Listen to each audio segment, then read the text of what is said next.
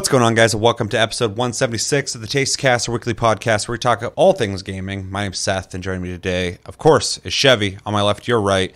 Chevy, we haven't done Tastecast in a little bit. Are you excited to have this conversation about a bunch of topics we got to talk about today? And have you played God of War Ragnarok yet?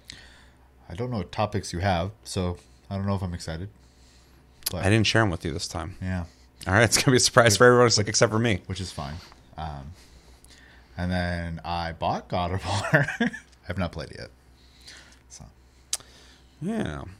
Even if you did, we can't really talk about it because it's our game of the month for November. So hopefully everybody's playing it and ready to talk about it. I hope to beat it by the end of the month so I can actually do like a full review. Hopefully you'll be able to play it quite a bit by then as well. That's the plan. We'll see how that goes.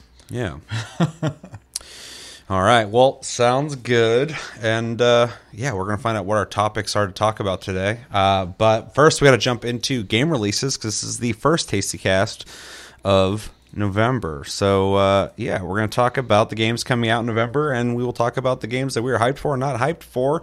This is via The Gamer, the list we got here. So if there's a problem here, it's their fault, not mine. And yeah, let's just jump into it, guys. So November 3rd, we got How to Say Goodbye on Switch and PC. November 3rd as well, we got The Chant on PS5, Xbox Series X and S, PC. And then November 4th, we got Bratz Flaunt Your Fashion. Bratz is a thing again? PS4, PS5, Xbox One, Xbox Series, Switch, and PC. They're really trying to get everyone to play that one. November 4th, we got Harvestella on Switch and PC. Then also on the 4th, we got It Takes Two coming out on Switch, or came out on Switch.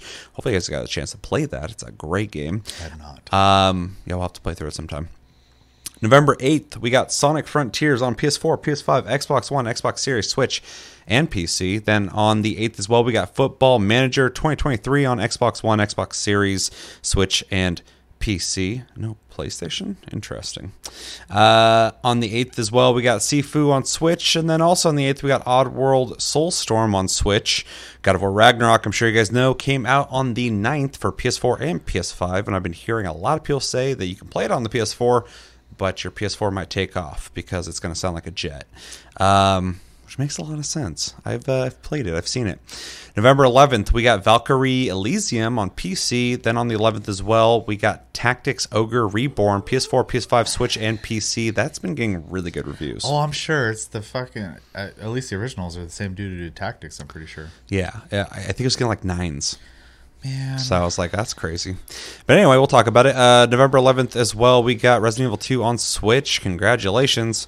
November 15th, Pentiment on Xbox One, Xbox Series, and PC.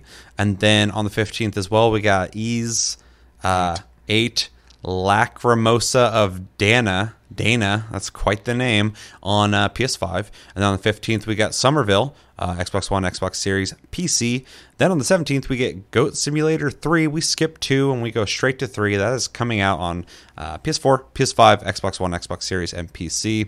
Then on the 18th, we got Pokemon Scarlet and Violet coming out on Switch. This is a big month for games. Yeah.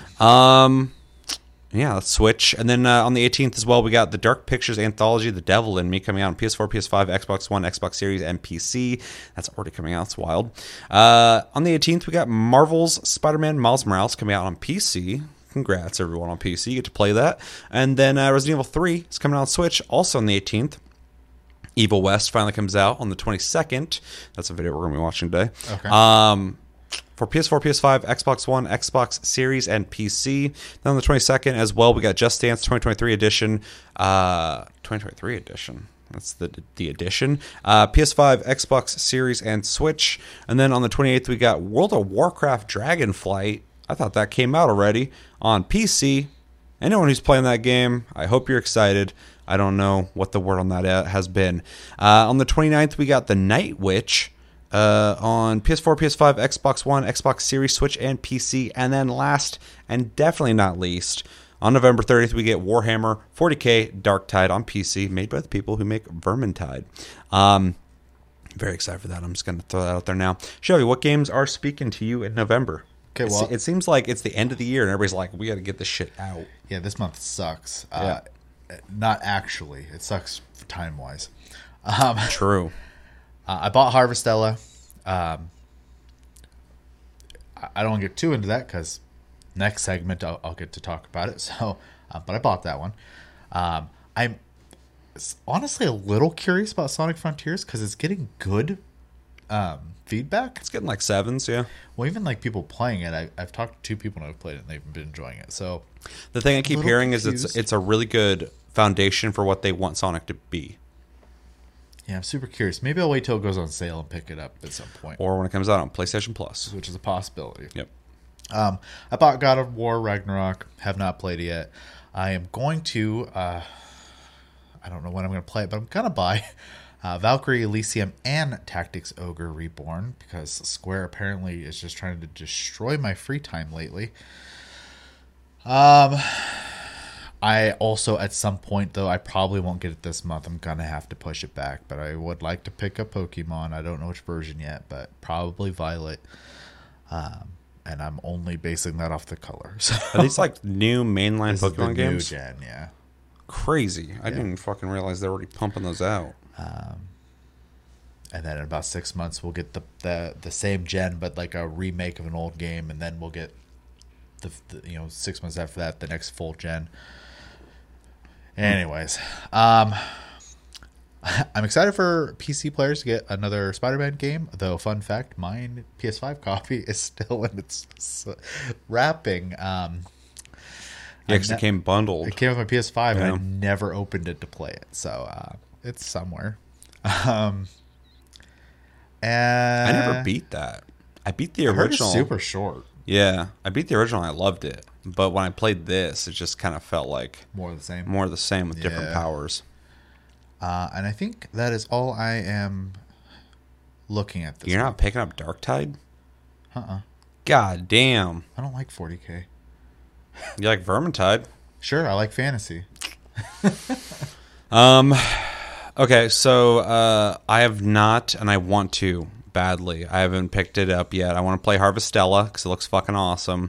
The reason I haven't even humored picking it up is because I have too much on my plate right now, gaming wise, and so as much as I want to give them my money, it's just not the right time. So Harvestella is definitely on my hit list. That's going to be something I'm going to pick up. Sonic Frontiers, I'm interested in for sure. The pop-in, every time I watch a video of it, drives me insane.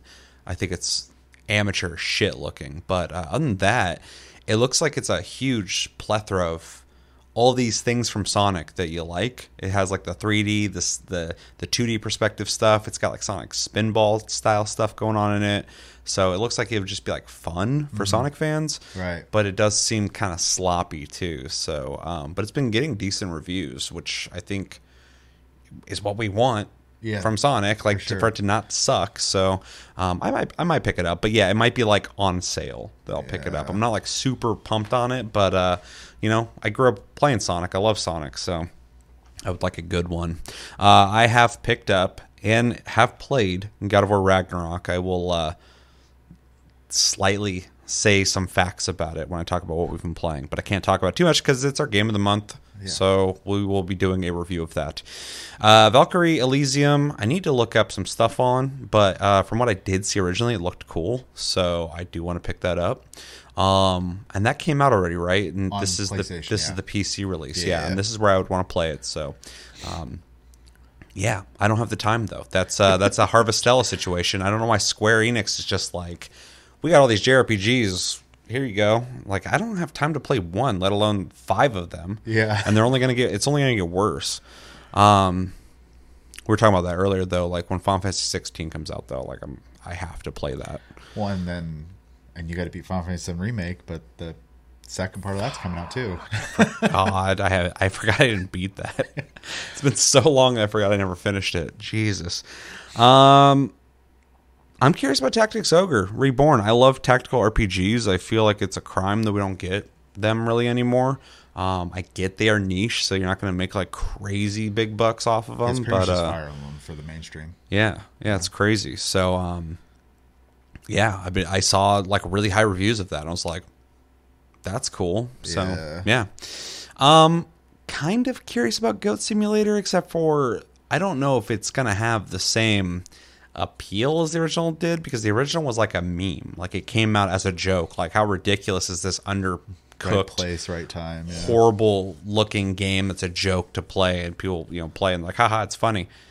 That's kind of over. We had to revisit it for Plus Club at one point, and I was like, I don't want to play this anymore. Like, it's not a fun game, and the joke's over. So I am curious to see what they do with this, because I'm sure they've added some gameplay features and more content, stuff like that. But yeah, maybe I'll just wait for that to come out on PlayStation Plus.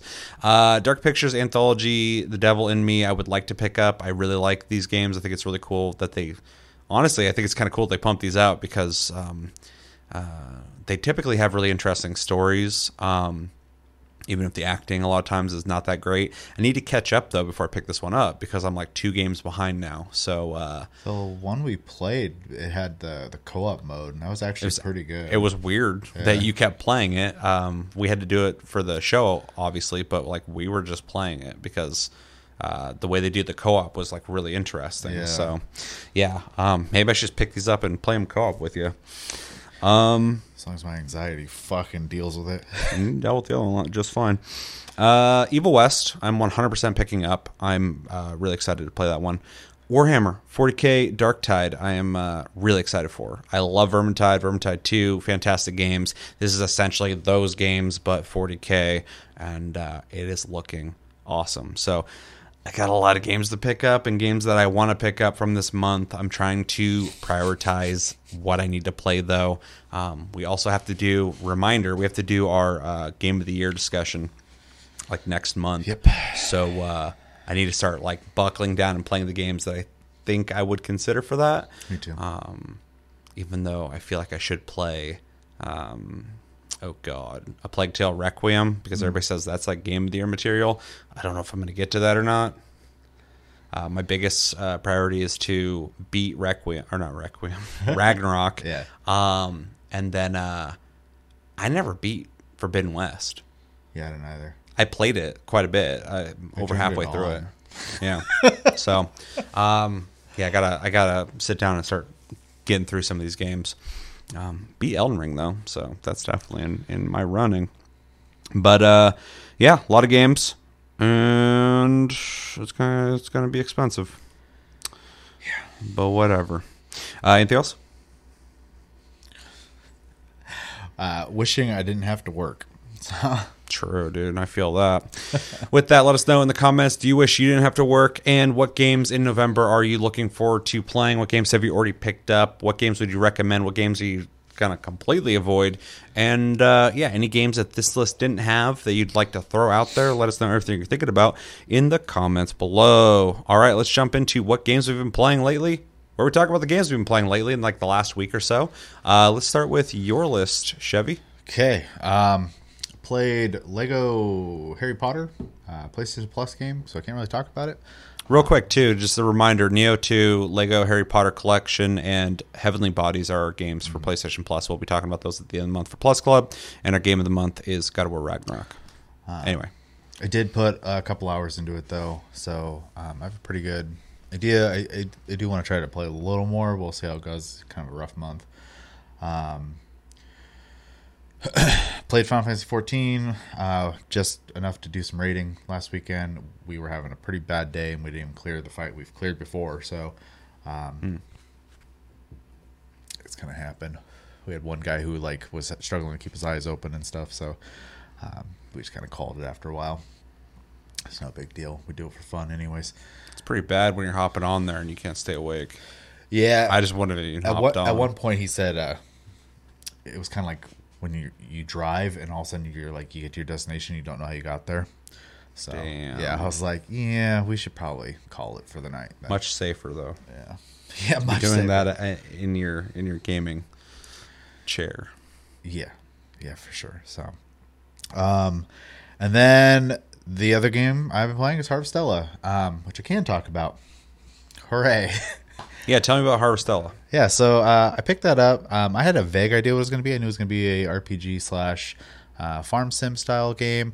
What I didn't know is how much more of an RPG it was going to be than a farm sim game. It gives you a little bit of the farm stuff off the bat, and then it kind of puts you into just full-blown RPG mode, and has, so far, a pretty interesting story going on. Without spoiling too much of it, you find yourself in a town, and you're kind of just woken up. I won't do the whole beginning because I do think it's part of the story. So, but you're woken up and there's a house that has been abandoned that's on the outskirts of town. They tell you you can just stay there, and then they give you kind of a rundown on how to like do the farming stuff. Within a couple days, a large like meteor basically hits the ground. When you go to investigate it, it's a giant crystal, and there's a door in it. Square Enix loves their crystals. They do. And then when the door opens up, you go in, and there is a person passed out in there, and then you bring them into the house, and then so you just kind of end up with like this roommate who has their own story going on, which I don't want to talk about too much, and you end up connecting in that regard. I didn't realize this game had a party system. You can have 3 people in your party. Was not aware that was a thing in this game. They did a good job of not really unless I just missed it. I honestly I don't follow a whole lot of gaming news anymore just because I don't like most people who portray it. So, but same. The combat is probably the weakest part of the game, and it's not bad. It's just not very exciting. If you're looking for something where you can like do a bunch of combos and like swing fast and stuff, it's not like that. Is there room for evolution though? It's a JRPG. So the way it works is like you have an attack button, and there are multiple jobs. So your attacks can be different depending if you're a mage or a fighter, a monk, etc. And then you have a hold. I think it's R2, and there's 2 hotkeys basically for specials. But the attacks are like these like 3-hit combos, and then there's a pause, and then a 3-hit combo and a pause. So it's pretty. Wait, did you buy this on PS5? PC. Oh, yeah. You said R2? I use a PS4 controller. Oh, okay. On PC. Okay. Yeah. This makes Yeah. That's my preferred controller. So, the PS4 controller. Yeah, it's a good one. Yeah, I think I like it more than the PS5 controller for comfort and for most games. I think the PS5 controller is a good controller. Don't get me wrong, but the D-pad is much better on the PS4 controller, and the weight I think is a little nicer for me. So. Yeah, I love the DualSense, but I think the analog sticks on the PS4 controller, I aim better with them. Yeah. So it's really. I actually think the same with. We're veering off a little. That's fine though. Same with the Xbox though. I think the last generation of Xbox controllers felt better than the current one. So like, or maybe I'm skipping a gen. I don't think I've touched the new ones. So yeah, the Xbox One controllers I didn't like as much as the 360 controllers. Yeah. And feel so. At the end of the day, they're all fine. Like I'm like nitpicky is what's happening here, but anyways, yeah. So I play with PS4 controller. It plays fine on PC. It does not have ultra wide support. Really, which was a little unfortunate, but I do realize this is not like a AAA like title out of them. It's kind of like a little side project indie thing almost. It is a little hilarious. So when you fish, it goes into ultra wide. I don't get it. The black bars they go need away. To patch that. Yeah, it's bizarre. So I'm hoping. I would say if it across the board didn't have it, I'd be like whatever. But if it does have it, yeah. During fishing, it all of a sudden the black bars go away and the screen fills out. I'm like, why? Why is this a thing? Yeah, that's stupid. So it's a bizarre one. Yeah. Let's see. I think it's a good looking game. It's not like the most amazing looking thing ever, but I think they have a good art style for it. I think the style is really cool looking. Yeah. And then when you switch jobs, your character looks completely different. I've been playing as a mage a lot of time, and I have a full like robe on. And stuff what are the jobs? So far, it's like swordsman, type person. I don't know what they call it exactly. There's a caster, which is like a mage right now, and I have ice and lightning spells. And then I just unlocked a monk job, which it's one of its abilities is to actually just switch forms, so you have a different combo with it. Interesting. It's kind of like a magic, and I don't know if it's like magic as much as like it's like a key thing where you punch and there's energy in the last hit type of thing. The reason I don't use that one so much is because my teammate that I have in my party is that job, and I don't see the point in having two. So yeah, I don't have any livestock yet, though I have the places for it on my farm. I just haven't like invested money into getting that. The farming is exactly what you would expect from a game like this or Stardew Valley or Harvest Moon. Like it's all square based.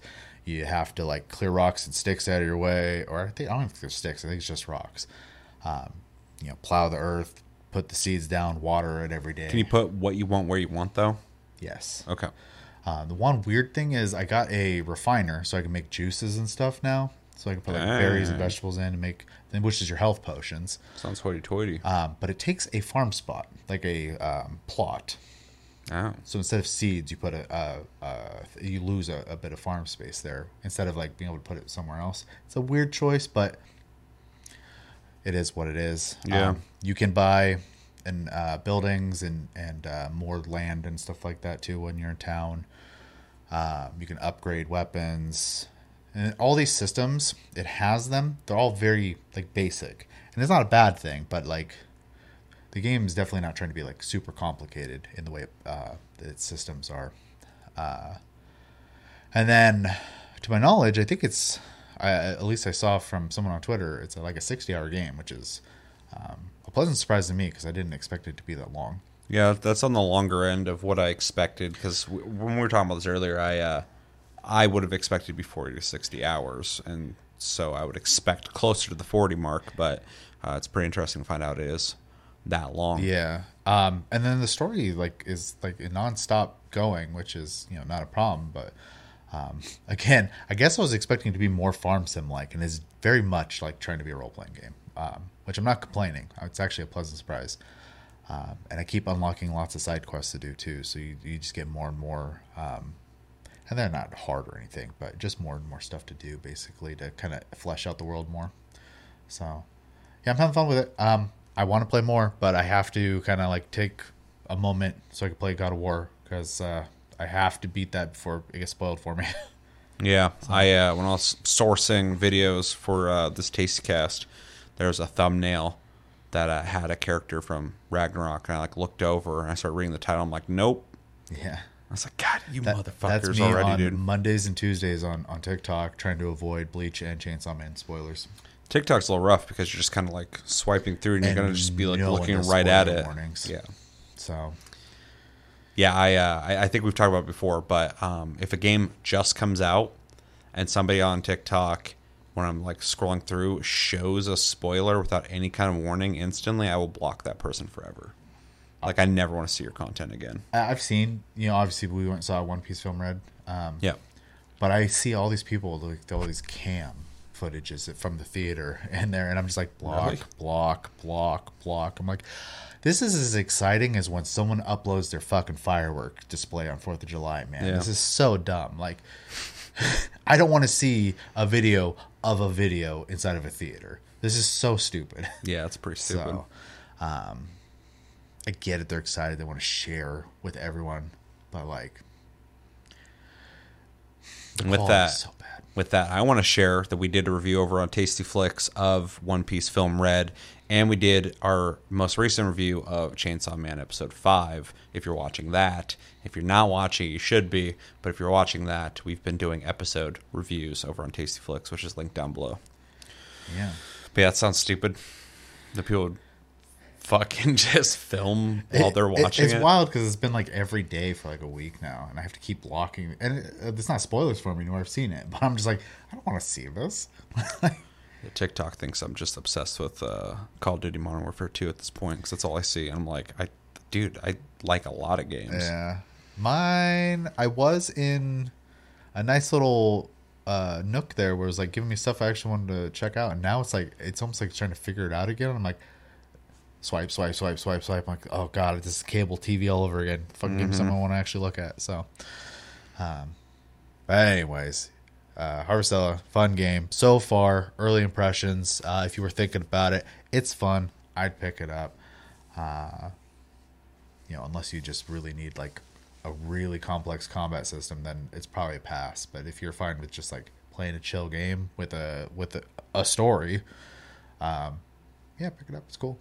Yeah, I originally wanted to pick it up because I liked the idea of it being like a Stardew Valley style game. but also being a JRPG. So I wouldn't be picking up for looking like for a intense, complicated combat system, because I feel like you're effectively making two separate types of games in one. Yeah. And so neither of them are going to be the deepest experience you could have. But if you can make them playable and fun enough, that's all I want. If you're going to mix the two. Completely So serviceable. yeah, Yeah. that's all I need. So yeah. Yeah. I do know the one thing people have said, and I don't know if I agree with that now that I know it's a 60-hour game, but people are like, oh, I don't think it's worth $60. And that's subjective, obviously, but I think at the point where it offers the content I've seen and it goes on for 60 hours, I would say it's worth 60. So $1 an hour. I mean, I don't like to play I don't that mean in that game, regard. but I'm just saying, like, if the content stays the way it is, and I doubt it will, because all JRPGs just unlock more shit the further you go into yeah. them, and it has a story at the pace it's going right now, it's worth $60. Yeah, unless you think the gameplay looks like shit, in which I would say don't play it. But like that's a huge chunk of content. So like I don't know. That's all subjective. People Well, have and different yeah, things in there. that's why I emphasized it in the beginning. Like, it's a subjective opinion, but Yeah. like, I feel that if it's going to last that long and it is at the quality it is now, or even remotely better, it's 100% worth that price in my opinion. Game like that's going to drop down to 40 though pretty quickly. Probably. So if you're upset about that price point, although I would suggest if you want a Harvestella 2, buy this. Just wait if you don't want to spend that. Yeah. But I would have to play it to see the argument, because from what I've seen and what I've heard so far, it sounds like a video game. And when people are complaining about spending $70 on games now, you're gonna complain about a $60 game. Like, Yeah, the only complaint I saw on Steam, by the way, that I agreed with was the lack of ultra-wide support. I do think in 2022 that's kind of inexcusable. they should patch that, especially because it's in the game already. Technically in the game, Yeah, yeah. that's. If it wasn't, I'd be like, wow, they should add that, but it is added. So like, make it consistent. Yeah. It's not a deal breaker for me, but like, I'm just like, Yeah. how hard is it to add, a 21:9 resolution or 21:10 depending on your monitor? So, Yeah, I don't know. anyways, that's what I've been playing. Nothing else? That's it. All right. I'm not going to talk about mobile games because they're all the same. So, Yeah, that's fair. So before I jump into what I have played, I have not played the Plus games yet. I intend to, because we have a show we got to do called Plus Club, and I'll have unless to play. you don't want to participate in that. That'd be fucking stupid. It's my show. And I'm like, I didn't play him. Sorry. Chevy's got to talk to himself. But yeah, I've played Neo 2, so I could do that right now, but I'm gonna play it. So Yeah, for sure. I want to play some co-op in that. And then, I plan on playing Lego Harry Potter collection. He can be Larry. It's fine. Larry Potter. And I do want to play Heavenly Bodies. I thought that looked kind of neat. sounded so cool, yeah. So looking forward to playing those. And then re-emphasizing again, game of the month is God of War. I kind of pulled rank and made that the game of the month because I thought it'd be neat to actually like fully review it. And with that, I have played it. And because we are going to review it at the end of the month, I don't want to go into my full thoughts. Also, I don't want to explore spoilers for people who aren't where I'm at. I'm not even that far.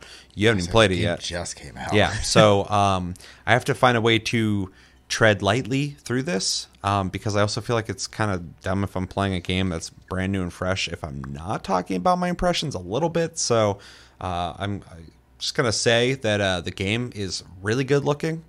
I'm playing it on PS5. The acting's top notch so far. There are things right in the beginning of the game that the trailers never showed. So they did a great job on keeping things hush hush, which I really appreciate because this game's a story heavy game. So I didn't want to know anything about it. And they've done a really good job on keeping that hidden. Combat feels like the last game, but refined with more to offer, which is what you want. And there's something else I was going to add, but yeah. I'm for anybody who's curious about where I'm at. I'm not that far into the game. I'm in Svartalheim, which is the first realm, and I'll put it that way. What which is cool because the footage that they showed of the game was like story trailers, which they barely showed anything there, and then the gameplay they showed was all in Svartalheim. Which when I was going there, I'm like, oh, they only showed the first zone. That's cool. I'm glad that they kept it. I just feel excited because I'm playing this game and I'm like, I don't know what's coming. They haven't shown it. Yeah, it's a rarity these days. Yeah, exactly. Especially with like, it's movies, but like any big like Disney movie coming out, I mean like Marvel movies and stuff, they'll tell you like every little detail before it even comes out. Who's playing what's going to happen in this, stuff like that. I'm like, I don't want to know any of this shit. Yeah.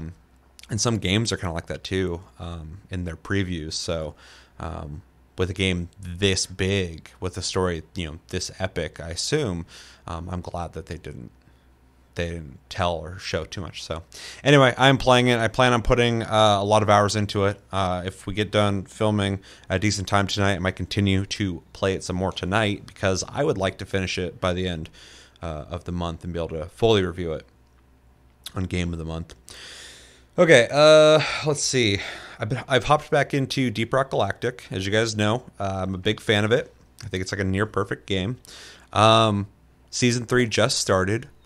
If you don't know, Deep Rock Galactic is a up to 4-player cooperative game where you play as dwarves and you go on random missions that are procedurally generated on a planet called Hoxus. And there's different mission types where you essentially are collecting resources, whatever your mission is. There's ones where you like build pipelines, you have to protect them, all sorts of random missions. There's a lot of customization, a lot of perks, a lot of weapon upgrades, and every season they're adding brand new stuff. And I think Season 2 implemented new secondaries for every class, which I've been exploring because I did not touch Season 2. Played Season 1 a little bit. And then Season 3 is implementing one new grenade per class as well, which has been really interesting. Do I have that backwards? Is it secondaries this season? And anyway, there's new grenades, there's new secondaries. I think it's grenades this season. But yeah, with seasons there comes essentially like a battle pass, but it's free. As you play, you get these things called scripts and other items, cosmetics and stuff like that. And when you get scripts, there's a whole cosmetic tree. You get to choose whatever direction you want to go in, and it costs 1 script to move through it and unlock things. So that adds a whole new layer of things to unlock in the game. And it takes quite a bit. There's a lot of stuff they add per season. The thing I think is really smart what they do with seasons is they don't want you to feel like you're not going to get the stuff from a season if you weren't playing. And so the game already had a system where there's like these hidden caches when you're playing. Sometimes you'll find like a helmet or a scanner and it'll give you a random location. You got to go find that location. When you open it, something comes out. And there's other activities too that will give you random items.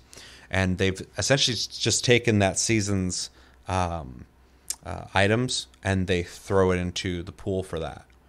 So you still have a chance of finding it when you play. But if you participate in the season, you can actually be a little more hands-on with getting that content specifically.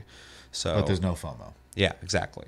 Yeah, which is really nice. And I was playing so much for a while that like every time I opened up a cache, I would just be like, I love finding this stuff because I never know what I'm going to get. But I was like, am I getting to a point where I'm not going to find anything anymore because I'm like running out of stuff? Yeah. With every season, they're just adding more and more content for that to essentially be, not never ending, but a lot of stuff to unlock. So I really like the way they're doing that. And yeah, got my driller to, I think I prestiged him the last prestige. I have 3 stars on him. I think I got 2 on my assault guy or gunner. And then I got my scout up to 25, so I'm about to prestige him for the first time, 1-star him. And I've barely played engineer because that's what Sarah typically plays, so I don't really touch that one a whole lot, but I should level him anyway.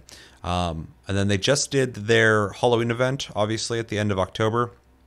So I got a bunch of new cosmetics from that, like a pumpkin head and witch hat and all sorts of stuff like that.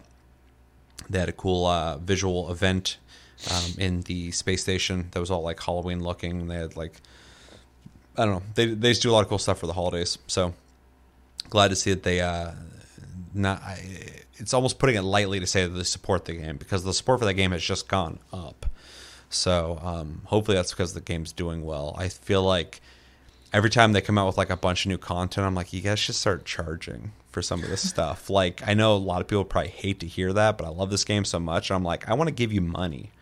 They come out with like every season they come out with a cosmetic pack that's like $7, and it's like a new outfit for each class, and that's cool. But I'm like, I kind of want to give you more money, and you just keep giving away all the content for free. So I guess that's a me problem. I just want to support them. Because I know a lot of people out there are probably like, no, just keep releasing free stuff. But I'm like, they got to make money. So anyway, Deep Rock Galactic is great, fantastic. Really happy to be playing it again. And I love the way they're supporting the game. And I highly recommend it to anybody who hasn't played the game to check it out. The other game I've been playing pretty much primarily has been Call of Duty Modern Warfare 2. Before you ask, I have not played the campaign. I hear it's fantastic. I hear it's amazing. I have not touched it. I have so many people telling me to play the campaign. How weird. Yeah. Modern Warfare 2019's campaign was fucking dope too, though. It's just funny because, like, and I think I talked about this last Tastecast, but game journalists didn't like the campaign. Like, it sucks. Like, it's so simple and boring. And then all these people are telling me, like, dude, you gotta play it. It's so good. Like, you gotta play it. And I'm like, it's so funny how different it is. But I obviously trust people who aren't getting paid to have opinions more than somebody who's part of a business. I just fucking. So yeah. Anyway, haven't played that, but I've been playing the multiplayer quite a bit. I am level 55, which is the level or the max level in it, and the season's not out yet, so I'm really excited to play that. So as of right now, I'm just kind of leveling up my guns. In case you're curious, I'm a big fan of the Kastovs, which are essentially AKs. I tried the original Kastov, and it was really good. And then I used the second Kastov. I hated it. And then I'm using the 74U, and when I use that thing, I fucking destroy people. So very happy with that gun. It's been really interesting seeing everyone's preferences with guns because it's very different, and with the amount of attachments that is in Modern Warfare 2, makes sense. You can really kind of make a gun into what you want it to be. There are some guns that are not good, though, and I think a lot of people are saying the M16 is not only the worst gun in this game, but the worst gun ever in an FPS. So, I mean, that's kind of crazy. Quite an extreme statement to make. Yeah, but I guess it's just like really bad. I haven't touched it. But yeah, anyway, leveling up guns right now. Since I'm max level, been having a blast. Been playing with some people regularly. And yeah, it's interesting because during the beta, I was kind of concerned about the maps. I wasn't a big fan of them, but the maps that they've released with the full release are all really good. So that's cool. I don't got to worry about that. Even though with the new season coming out, the 2 maps they're adding, I think, are just re-releases from other CODs, and they're not even that interesting of maps. I don't remember what they were. I think it's like Shipment and something else. But anyway, I'm not super stoked about those. But I'll take it. Let's see. What else? Game modes I like are... I'm a search and destroy guy, so I've been playing that a lot. But they've added a couple modes that I'm actually a really big fan of. One of them is Prisoner Rescue, which is essentially just CSGO. There's 2 hostages. You got to locate them. You got to pick them up. You got to escort them out. I believe, I don't know if I got the numbers correctly, but I think you get 50 points per hostage. So you can get 100 points in a round if you get both of them out of there. If the team eliminates you, obviously you don't get those points. So it's really interesting to see like the plays every round of somebody like coming in and grabbing one hostage and getting out of there, or getting both of them. Feels really neck and neck, and it's cool because when you get shot, you go down. You can get back up, but you go down one, like there's no respawns. So I really like that. It gives me that search and destroy feel that I love so much, because I like the risk and reward of essentially having one life and getting those plays in where, like, you know, if you're just going to respawn as soon as you die, it doesn't feel as meaningful. The other one, I think it's called Knockout. And essentially, there's just a bag of money, and it spawns in a random spot every round. And what you got to do is grab it and run, whatever team has it at the end of the match. I think you accrue points as well while you hold it, but when you win the match, you get... Isn't that similar to a mode that was in like Red Dead's online? What? Like grabbing a bag of money and taking it back type of deal? I don't remember because I didn't play a whole lot of the PvP in Red Dead Online. But there's been games that have done stuff similar to that. That one's a lot of fun because it almost sounds like it'd be chaotic, but it's not really, because it's like what team can get to it. A firefight will happen on it typically, and then whatever team grabs it will run, but they either choose to just keep running or they find a spot and the team tries to hold off there. And so it goes from like almost like a deathmatch feeling early on to a more like search and destroy style. Because if in this mode as well, if you go down, you can only get brought back up by somebody else, but that's it. Otherwise, you're just down. So it turns into this situation where like, you lost like 3 people on your team, and you got to decide: do I go get the money back from this dude, or should I get some people back up? And you'll watch at the top, and you'll see like, people who are dead like popping back up on the other team and shit, and you're just like, oh shit, like they're getting their team back up and stuff like that. So there's like a strategy element to it that I really like. And those are the 3 I play a lot. I think I play Headquarters. There's one that's just like Headquarters. They're almost the same game mode. But one of those I like quite a bit. I don't really play Team Deathmatch or Kill Confirmed a whole lot because those just are not they don't activate enough of my brain for me to want to play them unless I'm trying to level something. And... yeah, the game's fun. It's a lot of fun. Been having a blast playing it, which is great to be able to say because the last 2 Call of Duties have been not great. And this one just feels good. I know some people have some criticisms of it.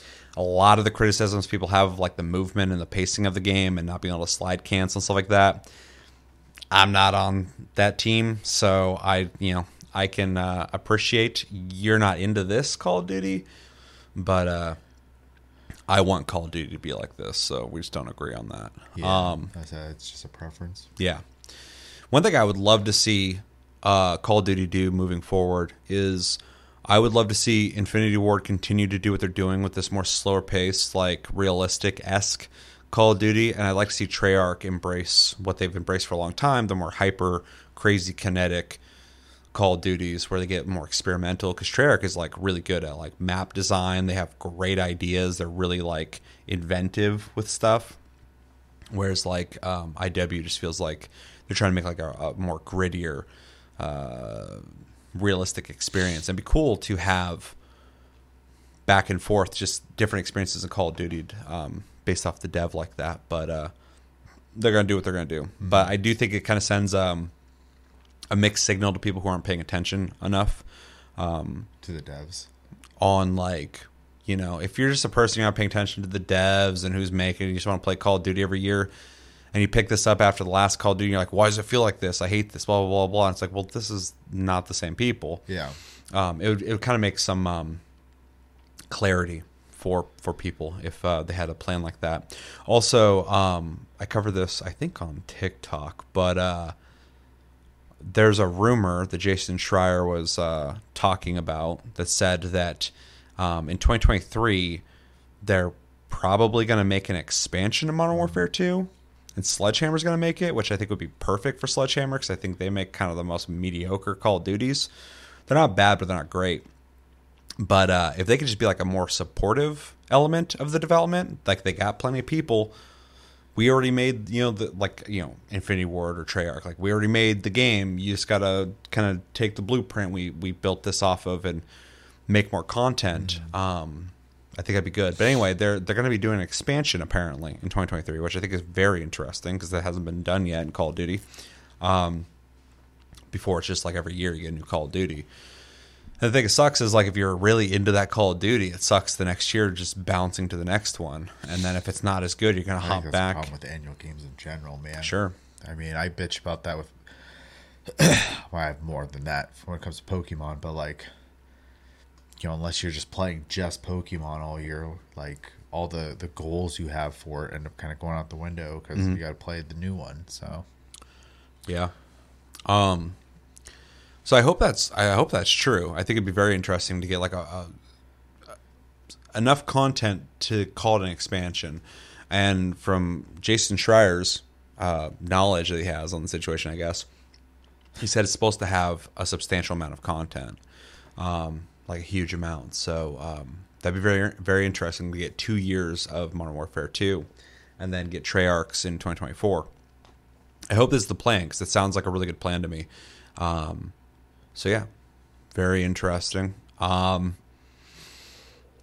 yeah, what else? I played the co-op a little bit in Modern Warfare 2. It's okay. It just kind of puts you on a big map and gives you some objectives to do. You run around and you do those and then you leave. I know they showed off... Ooh, I should have did a video for that. I should do a TLG Reacts. I know they showed off DMZ mode and Warzone 2.0, but I have not watched that yet. But I heard a little bit about DMZ, and that's essentially their take on insert and extract style games like Tarkov and Hunt Showdown. Okay. Where you show up, you go in, you kill people, you get stuff, you extract out, and you use your rewards to essentially upgrade your character, which I think sounds really cool, especially on a AAA level. That'd be pretty crazy to see someone attack that style of game. But I've been hearing really mixed things about it, so I should just watch that on my own and do a reaction to that because that's a mode I'm actually really excited for. So, but we'll see because I've been hearing some very mixed things about it. Warzone 2.0, I'm interested enough in, but I'm honestly like 2 years into being pretty burnt out on Battle Royale. So, yeah, I mean, if people are still playing them, they should definitely, obviously cater to that. But well, and Warzone's one of the most popular ones, so they definitely got to keep going. Yeah, one of the three. Mm-hmm. So it makes sense. But I do think the idea of new ones is like super unappealing. Yeah. So. And I'm seeing that said more and more and more. It's not even just the people who are already anti-Battle Royale saying that. It's like people who were playing Battle Royales are saying, like, I don't really want a new one. I'll say your Fortnite players playing Fortnite, your Apex players playing Apex, and your Warzone, right? Yep. Warzone players playing Warzone. So. Yeah, and I've been saying this for a while, but now it's just more apparent than ever. There's no room for a new Battle Royale unless you just have an idea that's so undeniable. But most people don't. And I've seen some pretty interesting takes, but they're not enough. So yeah, it's gotta be more than just like an additional thing on top of the same old formula. Yeah, well, that's kind of the thing is the formula of Battle Royales, even if you make it just a melee centric one, which a couple people have done, or add NPCs to which a couple people have done, you're still eliminating people to the end, trying to be the last one alive in a ever shrinking map. And that game type is already around, and a lot of people have invested hundreds, thousands of hours into other ones already that they have things unlocked in, and it just makes way more sense. Exactly, 100%. So you got to make a game that's like so fucking fun to play, to offer something that they're not getting for someone else to even humor it. It's not even worth. I would not that I have any say on it, but like. If I was a dev, I wouldn't even start working on one unless I was like, you know what? No one's done this yet. But if you're trying to get that Battle Royale money, you should start trying to invent the next big genre. I think that'd be a better investment. So, yeah. Yeah. That's Modern Warfare 2, though. Been really enjoying it. Can't wait to do the upcoming season. I bought the Vault Edition of Modern Warfare 2, so I'm going to get like 50 levels on the season pass instantly, so that's cool. Cheating. Also, shout out to Infinity Ward correcting a really stupid situation where when the Vault Edition came out, there was some confusion that I even was confused by, that you buy the Vault Edition for, I think it was like $100, and everybody was under the assumption that you got 10 XP, double XP tokens, and weapon double XP tokens. This was actually only if you bought it through Vanguard or through Cold War. Cold War? Is it Cold War? I don't remember. I don't know. Either way, it's goofy. Black Ops something. Yeah, so they wanted you to buy it through that same price, but if you bought it through that, you would get those. And like a dumb consumer, I didn't read into it. That's on me. It's 100% my fault. But thinking back, I was like, that's just kind of stupid and shitty. Like that just like tells me like we don't want to give you these, which makes sense. They want you to play the game, stay in it longer, not level quickly. But so many people, when I looked it up, I'm like, where's my tokens at? And people are like, no, you had to have bought it through this. I'm like, oh, that's really lame. And then I just moved on with my life. But a lot of people were upset by that. So they very quickly were like, okay, a lot of people were confused by this. We're just going to give everybody who bought the Vault Edition that. So I got my tokens. I'm not complaining. They did the right thing. But before I was like, oh, that's really slimy. That's really shitty. But they're owned by Activision, so what's new? Yeah, what's new? But yeah, that's the 3 games I'm playing. I don't really have any plans to play anything else right now. Although I got lots of plans and none of them will be successful. So yeah, I didn't word that the best because we just talked about games coming out this month, and there's plenty of plans there. But yeah.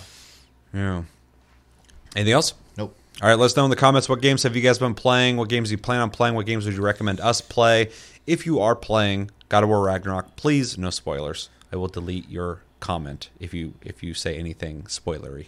Because I don't want that spoiled for me or anybody else. The game just came out, but tell me what you think of it though. If you're enjoying it, stuff like that, or put a spoiler warning. I don't care, whatever. But anyway, let us know what you're thinking of it, and what you're thinking of other games you're playing. Let us know everything you think about in the comments below. All right. Speaking of games that I plan on playing and want to play, there's a game called Evil West that's coming out this month. We talked about it, and do you know anything about it? Not off the top of my head. It is a third-person shooter based in the Wild West. Okay. You play part of this like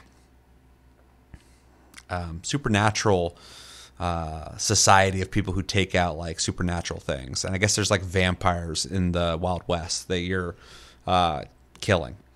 I'm sure there's a greater storyline to it, but that's kind of the basic premise.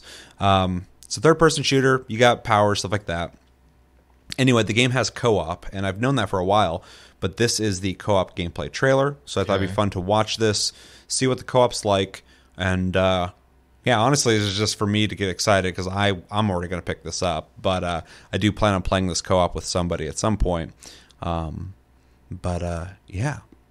Before I watch it, do you have any interest in a third-person shooter that's co-op? Well, I mean, with that explanation, yes, but you kind of lost me with the vampire thing, so we'll see. Yeah, I'll be curious to see what you think about it, because I think the game it kind of reminds me of like an older time in shooters where they're just like not being like a live service game or not having like crazy progression, even though I love that. It's just like a straight up just shooter for fun, and super like not gore. I mean, like people are blowing up and you're cutting through people, stuff like that. So I guess it is gory, but it just kind of reminds me of a different era in gaming. So it looks like it's gonna be like a fun playthrough once with a friend kind of situation. So gotcha. Yeah. So this is Evil West exclusive co-op gameplay trailer in 3, 2, 1, and go.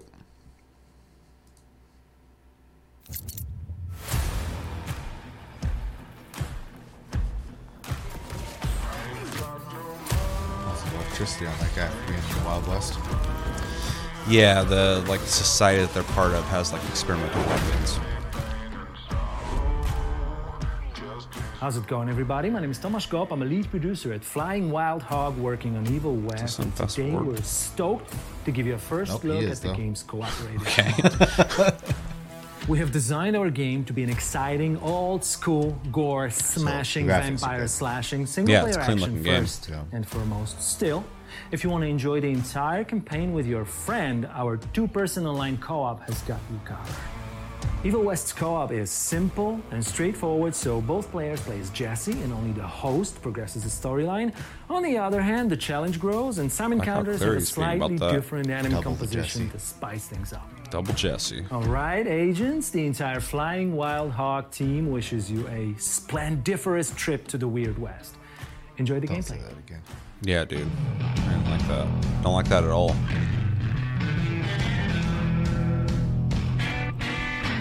Hey, Jesse. What's up, Jesse?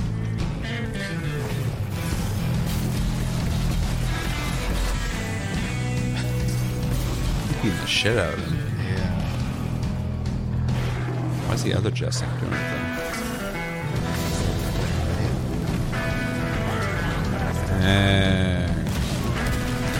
I don't know, man. This game just looks like it's gonna be like stupid fun. I would say tonally, obviously seriousness kind of has to go with the window. So yeah, fun fact wise, it looks interesting so far. Yeah. It's just funny because I've been like following this game for a while, but like and I've heard it's gonna have co-op. I'm like, okay, where's that at? Can we see it? So I'm glad they're doing a trailer for it.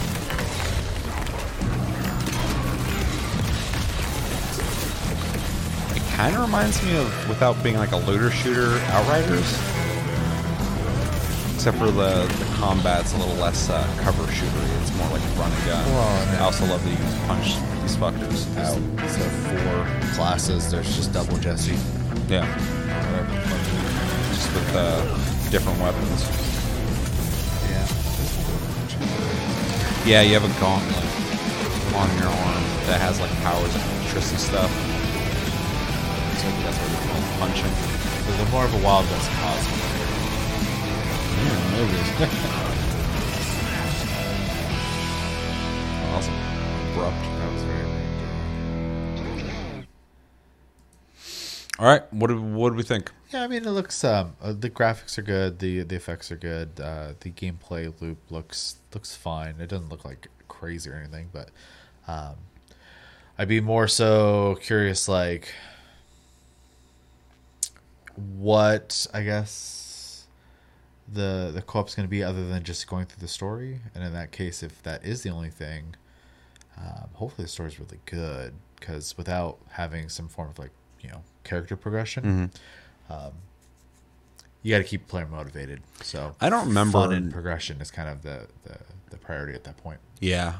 Well, luckily, I think the shooting and the gameplay in this looks like a lot of fun, which you'd expect from like any game you want to play. But some games I'll like kind of look over that, honestly, if like there's certain things about it I like or want to experience. But there's gives and takes for sure. But as just like a third-person shooter, I think there's a lot of cool stuff going on here. A lot of like people flying around, blowing up, a lot of creative weapons, stuff like that.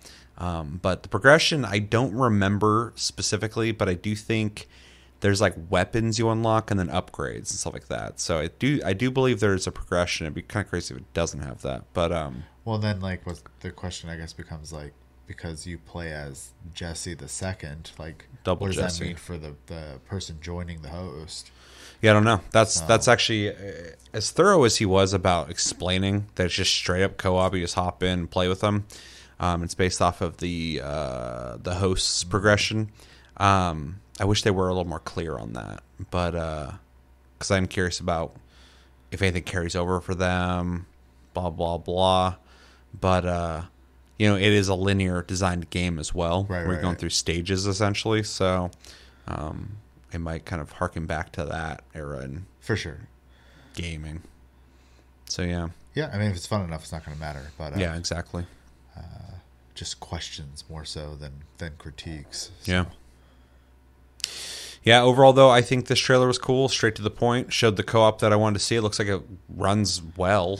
I'm glad, in a game where you can sit there and just punch people out, that there isn't like a locked into animation thing happening where like, oh, now they can't attack this character that I'm attacking at the same time because, the systems that are involved. So it seems like it's got a good like free-flowing co-op system that seems to work really well. It is kind of dorky that there's just two Jessies, but I'm also okay with that because it's really not that big of a deal. Unless they make the game for co-op in the sense of like the story has two characters, if you can play together and it's fun, that's all I want to do. For sure. Yeah. The game is looking good, clean, looking like stupid fun, which is what I want from it, especially with games like God of War Ragnarok coming out and being these huge like epic games. I do appreciate the games out there that are just low investment, hop in and play and have fun. And this is exactly what it's looking like for me. And yeah, I'm definitely gonna pick this up and play it. And definitely gonna do the co-op because it looks like it's gonna be a lot of fun. But yeah, anything else? No. All right. Well, that was short and sweet. Let us know in the comments what you guys think of Evil West co-op gameplay trailer. Are you interested in Evil West? Are you not interested in Evil West? If you are interested in Evil West, what did you think of the co-op? Are you going to play it co-op? Are you going to play it by yourself? And what's some details about it if you know that you want to throw out there to confirm maybe on progression? Any info you want to talk about when it comes to Evil West, let me know everything you think about in the comments below. All right. A game that we've been a little mixed on. What is going on here? What is this? I'll say close it out. All right, it's closed out. Okay. Forspoken has been a game that we've talked about on the channel for a while, and my level of interest on it has fluctuated quite a bit. But I think I'm in the camp of I want to play it for sure now because everything I've seen on it so far, gameplay-wise, has been looking fun, even if I think the main character, from what I've seen a couple trailers, doesn't come off as the most charming of characters. But we got 2 videos we're going to be watching on Forspoken because originally we had one video we're going to watch, and then like hours ago another video came out that's kind of the same like deep dive thing that they're doing here. Okay. And so yeah, we're going to watch this first one. It's Forspoken deep dive magic combat. They're going to go over the combat, and then the other video we got is a deep dive on exploring Athia, the world, I'm assuming. And yeah, before we watch these videos, they're about 5 minutes apiece. Well, that one's 3.5. So, like I said before, I think Forspoken looks like it's going to be a fun game. I think the graphics are good. And it took until like fairly recently for me to actually get kind of hyped for the game because I was watching the combat and I was like, that looks pretty cool. Looks pretty fun. But before that, I thought the visual style of it looked really good. I thought the graphics were good, but then I'd watch story trailers and it just was not doing it for me at all. It's doing the opposite. It was kind of pushing me away. So yeah, like I said before, I'm kind of back to the point where I do want to play this game for sure because the gameplay is looking cool. The surfing around, which I think is weird, looks cool. And at the end of the day, like I said with the last game, it's all about gameplay first for me. So if the game looks like it's gonna be fun, I'm gonna want to play it. Yeah. I mean, I've been in the camp of leaning like into like just buying it because it's the studio that made Final Fantasy 15. I enjoyed that game even though it had its weaknesses, but a lot of those weaknesses weren't necessarily because of the studio as much as just development problems and like project changing midway through the game and stuff. Mm-hmm. So it's a little more complicated than just those than that team, but what they did produce I liked, and this is a more start the project, end the project sort of process. So it'll be interesting. I'm very curious to see what they do with it. I love the graphics. It looks really, really good in that regard. It also has a lot of the creativity I expect from a Square Enix game, to be honest. Yeah. I do think the weakest part was like we haven't really gotten a lot on the story, to be honest. And that's kind of like, if it's a role-playing game, huge part of it.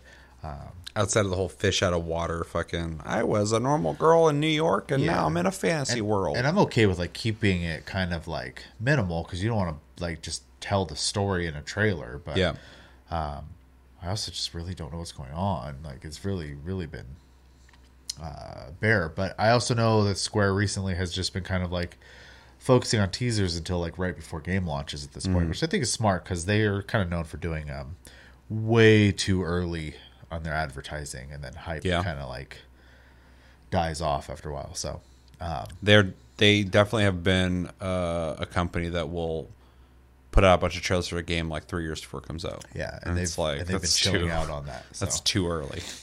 Even with like Final Fantasy 16, they showed us like 2 teasers, and then Yoshi was like, "Not until we have something to show you." Mm-hmm. And then we did see something, and it was a great trailer. So it was actually really crazy though the first time they revealed it, because there was like a lot more than I feel like they should have been able to show us. Yeah. On that first trailer, and then we didn't hear anything for a long time, and I was like, that game looked like it was done, dude. Like, where's the game at? Obviously not. So. But then we got the most recent trailers, and they're really good. So yeah, and didn't know what they're doing. Way more. Yeah. So, yeah. Anyways, overall, my interest is there. Unless something just comes out to push me away from it, I'm planning on picking it up. So. Yeah. Yeah. All right. So let's hop into this. This is Deep Dive Magic Combat in 3, 2, 1, and go.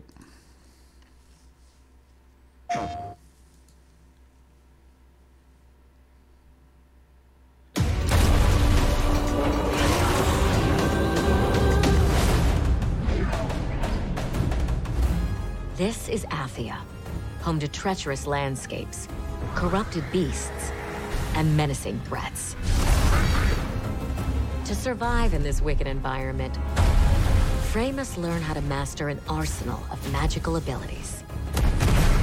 There are multiple types of spells Frey can learn to deploy, and each type of magic will have its own array of attack, support, and parkour skills. Frey will have access to the base spells of each magic type, with powerful upgrades available to earn by collecting mana. At the onset of her journey, Frey discovers the earth-based purple magic. The quick attack spell for this magic is known as Shock. And by charging up Shot, Frey can unleash more powerful attacks. Burst Shot fires clusters of explosive rock. Shield Shot creates a defensive barrier while charging, and explodes into smaller particles when released. Scatter Shot unloads a steady stream of rocks, then quickly triggers a high-impact, long-range projectile. Frey's purple magic also provides her with support spells that come in handy in a variety of ways. For example, Prime sets up explosive traps. Scream generates a force field. And Tendril heals, based on how much damage it does. The moves in the combat looks fun. Yeah, it looks cool. Also, for more defensive-minded players, Frey has a host of abilities that provide her with survivability in battle. Like a complete 180. Yeah, this is what it should have been. Learning how to dodge attacks with magic parkour is the key to defeating the corrupted threats of Athia. But when she does get struck, Frey's trusty sidekick Cuff will take the hit to reduce the damage dealt and create an opportunity for a counterattack. I hate that they're using that word. It's just like, it's kind of the opposite of parkour. Cuff can also be extremely useful before any enemy encounter occurs. With Cuff's assistance, Frey can scan the area for nearby points of interest and potential threats. Additionally, Cuff can examine enemies to provide valuable intel on their strengths and weaknesses. Spells.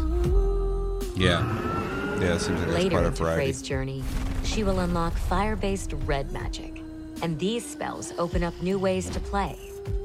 Spells like Fusillade, Aegis, and Legion are strong defensive options. But sometimes a strong offense is the best defense. Red magic gives Frey the ability to unleash some devastating melee attacks.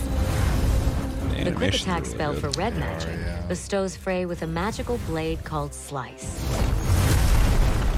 A charged up Slice unleashes the magic attack's Arc, Very Blast, creative name. and Rage Slice.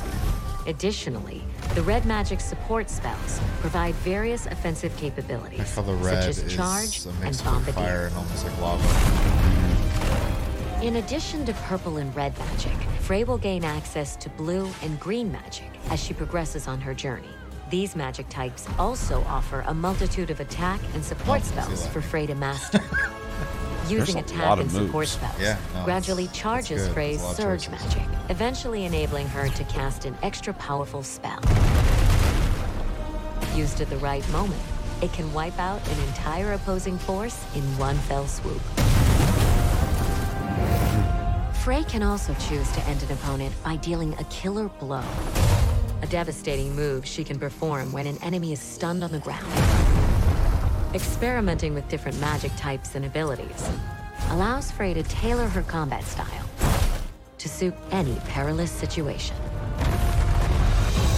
With a wide range of magical abilities at her disposal, Frey will have a multitude of ways to deal with any situation she may encounter. Only after mastering these new abilities will she be able to defend Athia against the corrupting force of the break. And perhaps find a way back home.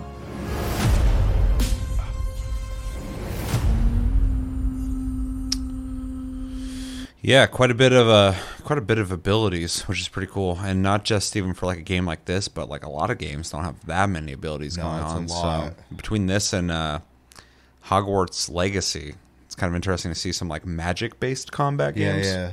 Because like this chick's not, she doesn't even have a fucking weapon. All her stuff is spells. Yeah, so it's kind of interesting. Kind of digging it. Yeah. Before we talk about that too much, let's watch the other video real quick. Okay. This is exploring Athia, I think they said, or Athia. I don't remember. And yeah, we'll watch it, and then we'll talk about what we got from all this. Okay.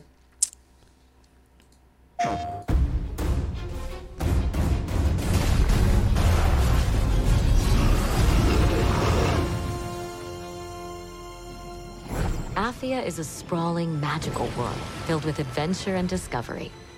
On her quest to save this mystical land from the Tantas, Frey will uncover a variety of interesting detours, formidable challenges, and even a few delightful encounters.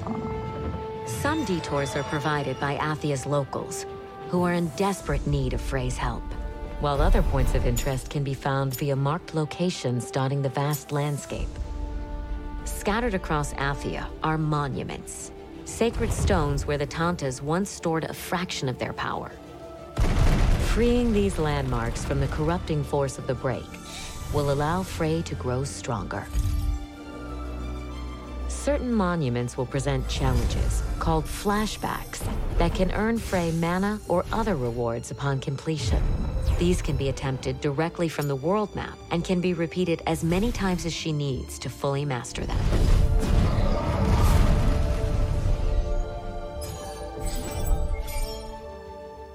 Another type of sacred spot to be uncovered are Founts of Blessing, where Frey can awaken her dormant magical abilities and learn new skills.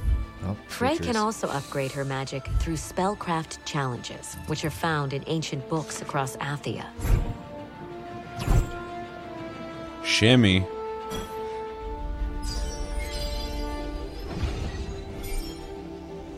Old coins are a valuable commodity in Athia.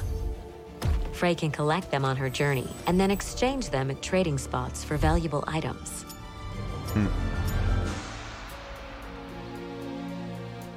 Beneath the surface of Athia are a myriad of locked labyrinths.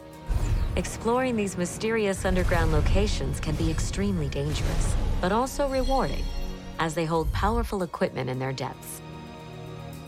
Saving Athia is a serious undertaking, and Frey will need a break from time to time. She can play a game with Partha, dice-like objects made from animal bones. Rolling them is said to bring good luck and can earn Frey a temporary battle boost. She can also take pictures at photo spots and show them to the children back in Sepal. The more pictures she takes, the more features she can unlock in photo. I thought they're going over this because watching before, I'm like, Frey what do you do? will also encounter some fight furry things friends in fields known as the Tantas Familiars. Damn. These feline creatures usually roam around special monuments dedicated to them, but can pose quite a challenge to befriend. Conversely, Frey will come across some severely mutated beasts. These large, ferocious creatures are as awe-inspiring as they are terrifying, and offer Frey the greatest opportunity to put her skills to the test.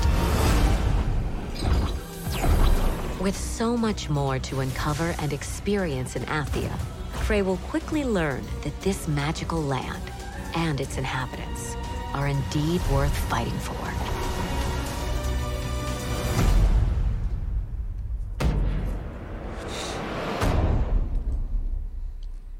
All right, January 24th, close to my birthday.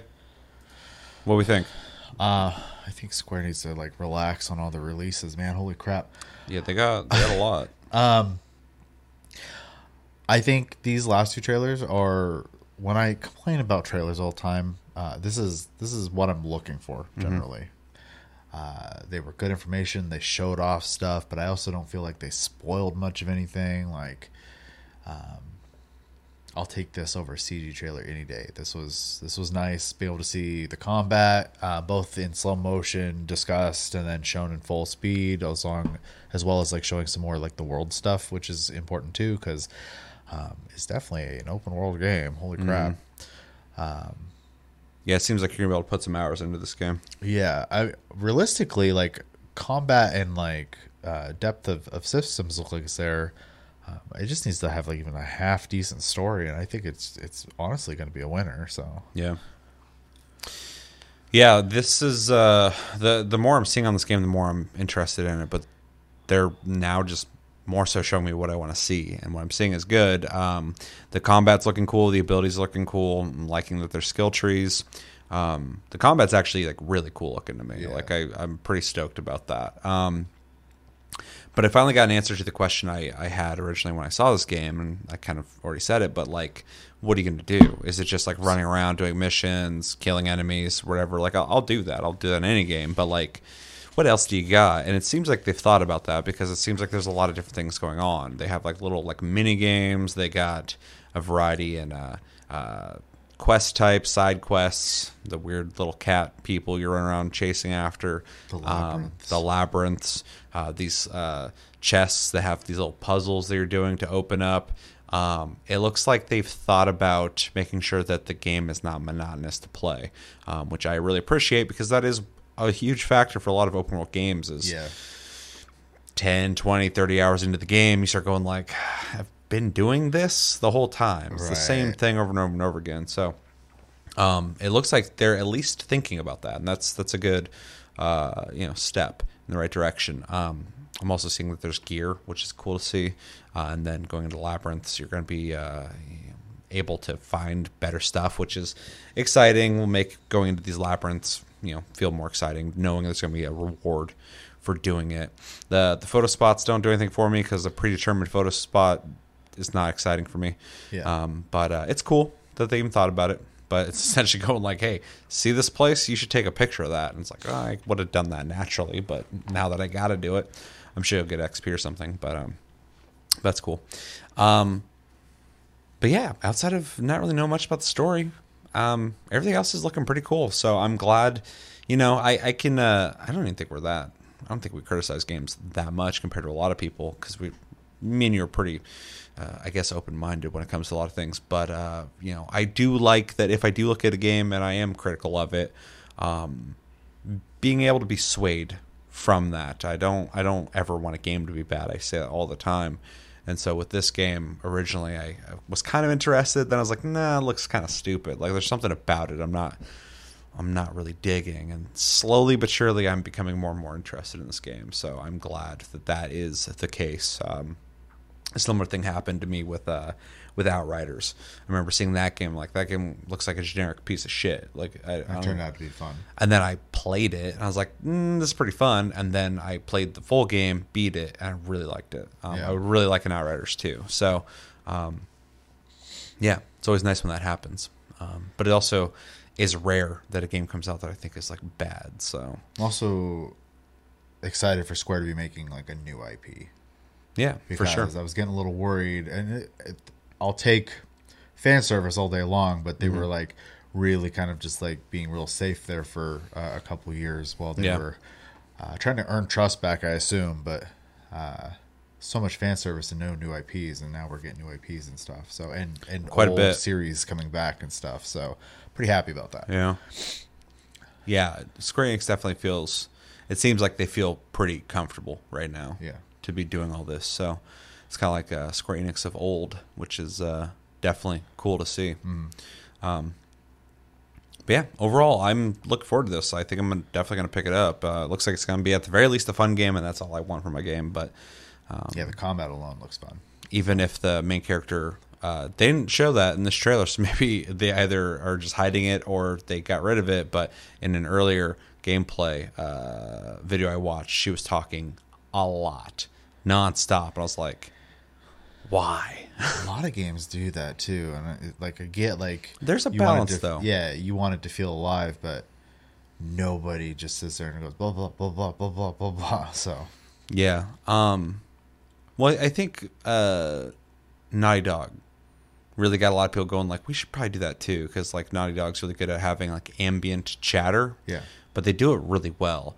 And then games like Horizon Forbidden West, Aloy talks a lot. And I actually heard a lot of people complain about, 20 hours into the game, she's saying the same thing every time she approaches this object or whatever. It didn't bother me when I played that, but I didn't play it so long. I never beat it. So, but this, having watched one video where she was talking like nonstop, I was like, ooh, hopefully that's not the whole game. Right. But I'm sure you could always turn that down if you didn't want to listen to it anyway. But yeah, I don't know. We'll see. We'll find out if that's a factor or not. But it is really interesting that we're at a point in gaming where some people could possibly think a character's talking too much, which is really interesting to think about. But yeah, overall, I'm excited to play this. It's looking like it's going to be a fun game, which is awesome. Anything else you want to say on it? No. All right, let us know in the comments what you guys think of Forspoken Deep Dive, exploring Athia, and Deep Dive Magic Combat. What stood out to you? What looked good? What didn't look good? Maybe you're still critical of this game. Maybe it still feels kind of weird to you. Like, I don't know, there's something off about it. What'd you think about the Magic Combat, though? What looked cool to you? There's quite a bit of abilities. I think you can't really deny that. They put a lot of work into that. The trees. So. Yeah. Well, we got little hints of the other ones, though, too. But even in the 2 trees, there's like a lot of things she was doing. So that's pretty cool. There's like 4 trees, that many abilities. I assume you're going to be able to upgrade, I don't know, them or at least your character to make them more powerful. Right. We'll find out. But yeah. And then what do you think about the exploration? Do you think it's enough? Do you think it's plenty? Do you think it's not enough? And what are you hoping for or from Forspoken? Let me know everything you're thinking about in the comments below. All right, last video we got is a new game that was shown off just recently, so I had to throw it on here. It's Project the Perceiver. I know nothing about this game at all, but I know a lot of people are talking about it right now. It is a Chinese open world action game, though. We're seeing more and more of those lately, it seems. And it's interesting because none of them have come out yet, so I haven't played any of them. But we're seeing more and more like Chinese-centric games. And I'm definitely curious to see how this new wave of games is received. But yeah, this is an open world game. Some people are comparing it to like from software games. Yeah, we'll see. So we'll see. Even people who make from style games don't usually get it. So yeah, most people can't get that formula down like they got it down. But yeah, without really knowing a whole lot about this game, I figure we could just watch this and we can talk about what we got from it, because I keep seeing it on Twitter. So yeah, I would ask you a question about it, but you know less than I do. So yeah. So might as well just watch it and then we'll talk about it. Okay. This is Project the Perceiver in 3, 2, 1, and go. Debut trailer. PS5, PS4.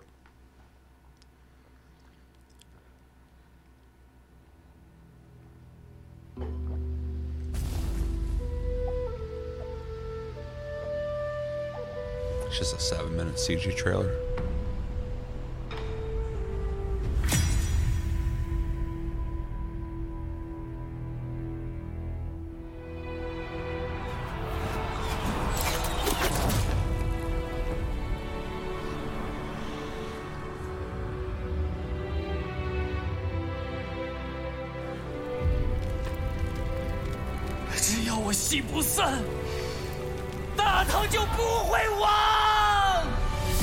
那就再唱下去吧。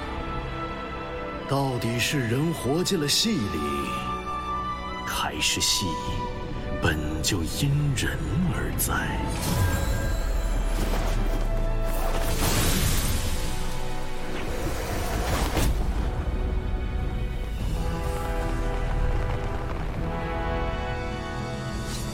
为何执意要起兵科之祸？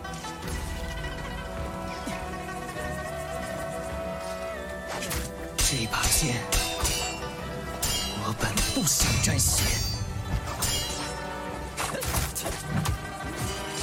Combat's smooth.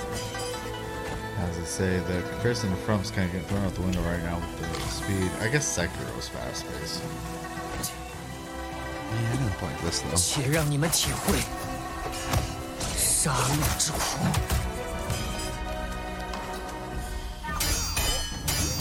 I think the animations are good though.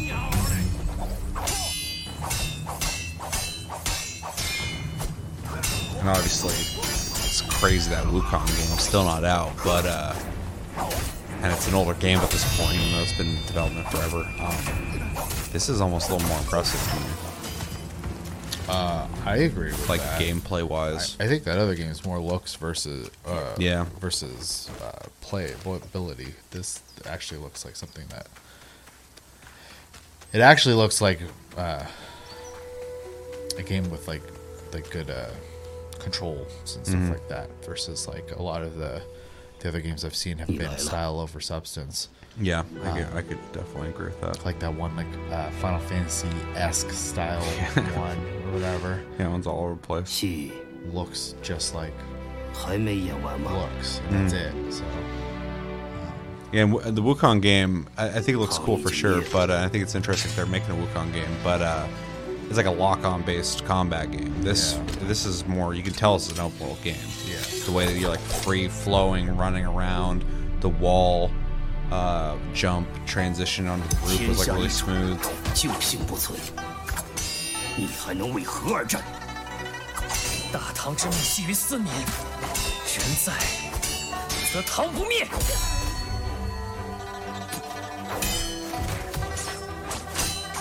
I'm really impressed with that enemies animations. There's really a lot of cool stuff in the air.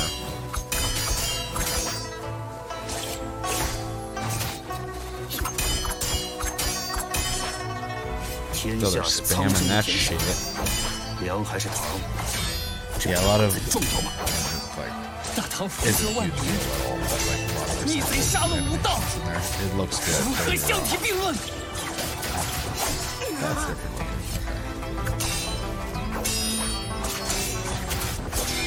The environment's really good looking too. Everything's moving. I wish it was a little more vibrant. It's really muted.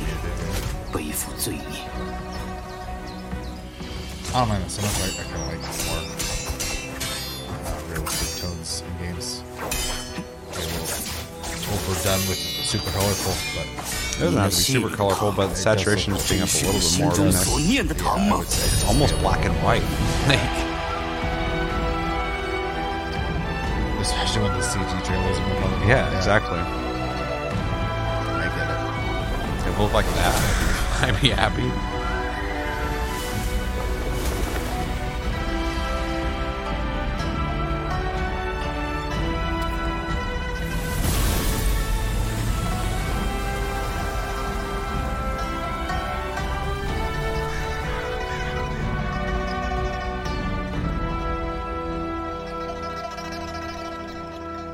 I wasn't reading the subtitles at all when he was fighting. Is that him? Like, fight himself? 人未终了， Yeah, I don't know. 而戏中之人早已不止你我。 Or maybe he'll play as both. Well, that's better looking. Maybe it's just that one place. Yeah, I don't know.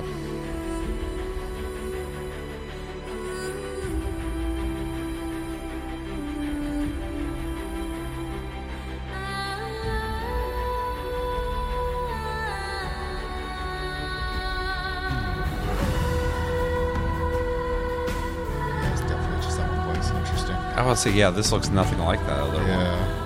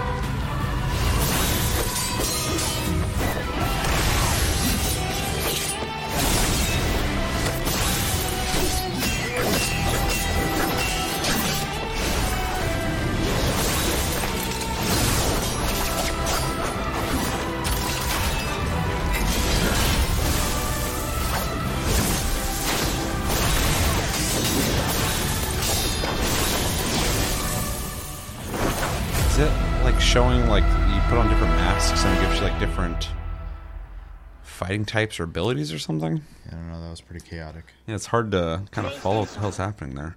Which I felt kind of the same when we watched that, like, that Wukong and that Final Fantasy style one. Like the DMC slash Final Fantasy like, one. They're all really chaotic. Like there's so much shit going on. But overall, that was really interesting. I didn't really know what we were getting into here. So we definitely got like the Chinese style visuals, combat, which I think is cool looking. I think tonally it was a little inconsistent. This trailer was all over the place, but not really in a negative sense. It was just kind of sloppy feeling, like the CGI parts of the trailers and the gameplay that had the muted colors, but then gameplay later that had like more vibrant colors and other CGI sections. And I kind of wish we got a Forspoken gameplay description on what's going on in the game, what to expect. But honestly, I think visually the game looks good. I think the animations are actually really impressive. I think more than like, Wukong and a couple other games that we've mentioned, this looks like more of a game to me. Like it looks like gameplay wise, this is, I want to play it. So that's pretty cool. The combat looks cool. It's really fluid. The animation is really good, but also it kind of seems like it has like, I don't know if he's locking on or not, but maybe something close to Ghost of Tsushima. But it's looking like a game I would want to play, which is really cool.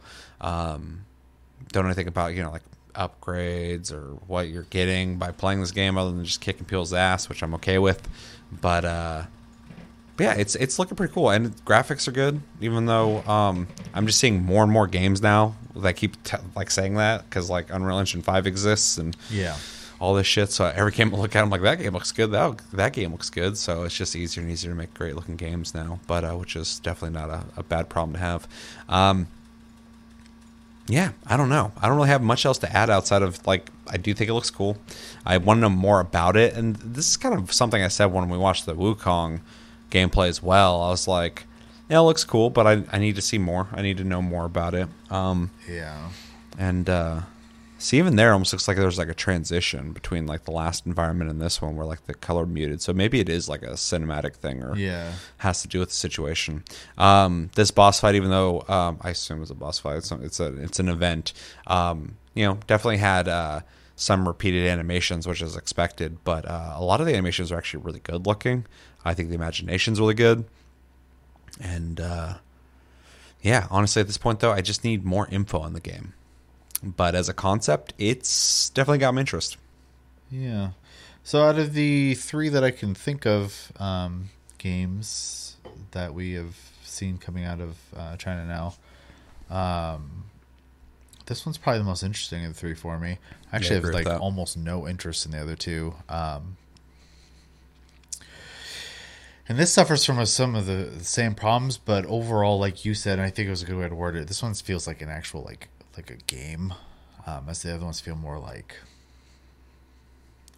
I don't know, graphical showcases, cutscenes almost. Like it's pretty to look at, but like it looks like all over the place. And this comes off a little spammy as well. I don't know if I'm so like in love. Obviously, I'd have to see how the combat actually plays with the controller. This is all showcase and it's meant to look the way it does, but I don't know if I'm in love with it, but the environments look good, the characters look good, the graphics are good, the animations are good. I don't have a lot of knowledge when it comes to Chinese fantasy and stuff like that, so there's a lot of stuff lost on me. That's not a negative or a positive. That's just I don't know enough about it. It's like lost in translation. Yeah, which obviously like could be taught to me in a video game. Like so, like that's all fine, but it is hard for me to like get excited for that kind of stuff because I don't have an affinity for it, right? And this is a typical problem because I know, culturally they don't do a lot of blood, but I always think it's weird when in games especially when they have realistic tone, color palettes and stuff like that, when people are just swinging swords at each other and no one's taking like any physical damage whatsoever. It's kind of strange to me. Yeah.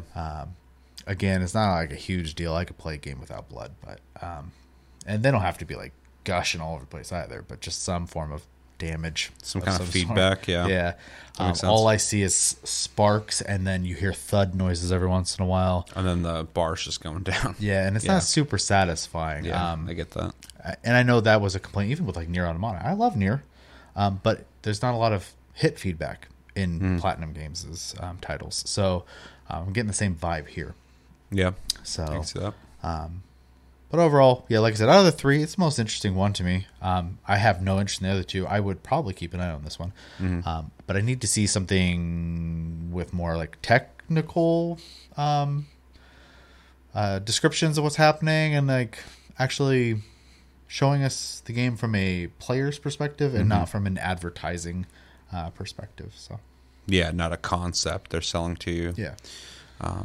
This part was interesting too, showing like these trippy scenes. So I'm glad they showed something that wasn't just him running through fields hitting things. Yeah. Shows that there's going to be, I guess, an element of story. Yeah. To offer. Yeah, I think it looks cool. And I agree. Out of the three, it does look like the most gamey of them. That seems less like a technical showcase of like, we can make a good looking game too. And maybe you're curious about why we're talking about like, comparing to other games. There hasn't been a whole lot of Chinese development or devs making Chinese games and getting them in the West. Scale. Yeah, so it's kind of a new thing in gaming, and without Chinese devs being proven to us yet, we don't really know what to expect. Yeah, and that we're into video games, we're curious about what they're bringing to the table, and we keep seeing a lot of proof of concept trailers for games that they're working on, but without having played any of them, it is just a curiosity. So for sure, I won, and like they've all been like beautiful, but as you said, like it's getting easier and easier to do. It's getting easier to make beautiful games. So like, is the game going to be fun? And that also doesn't make a good game. That just makes a good eye candy, right?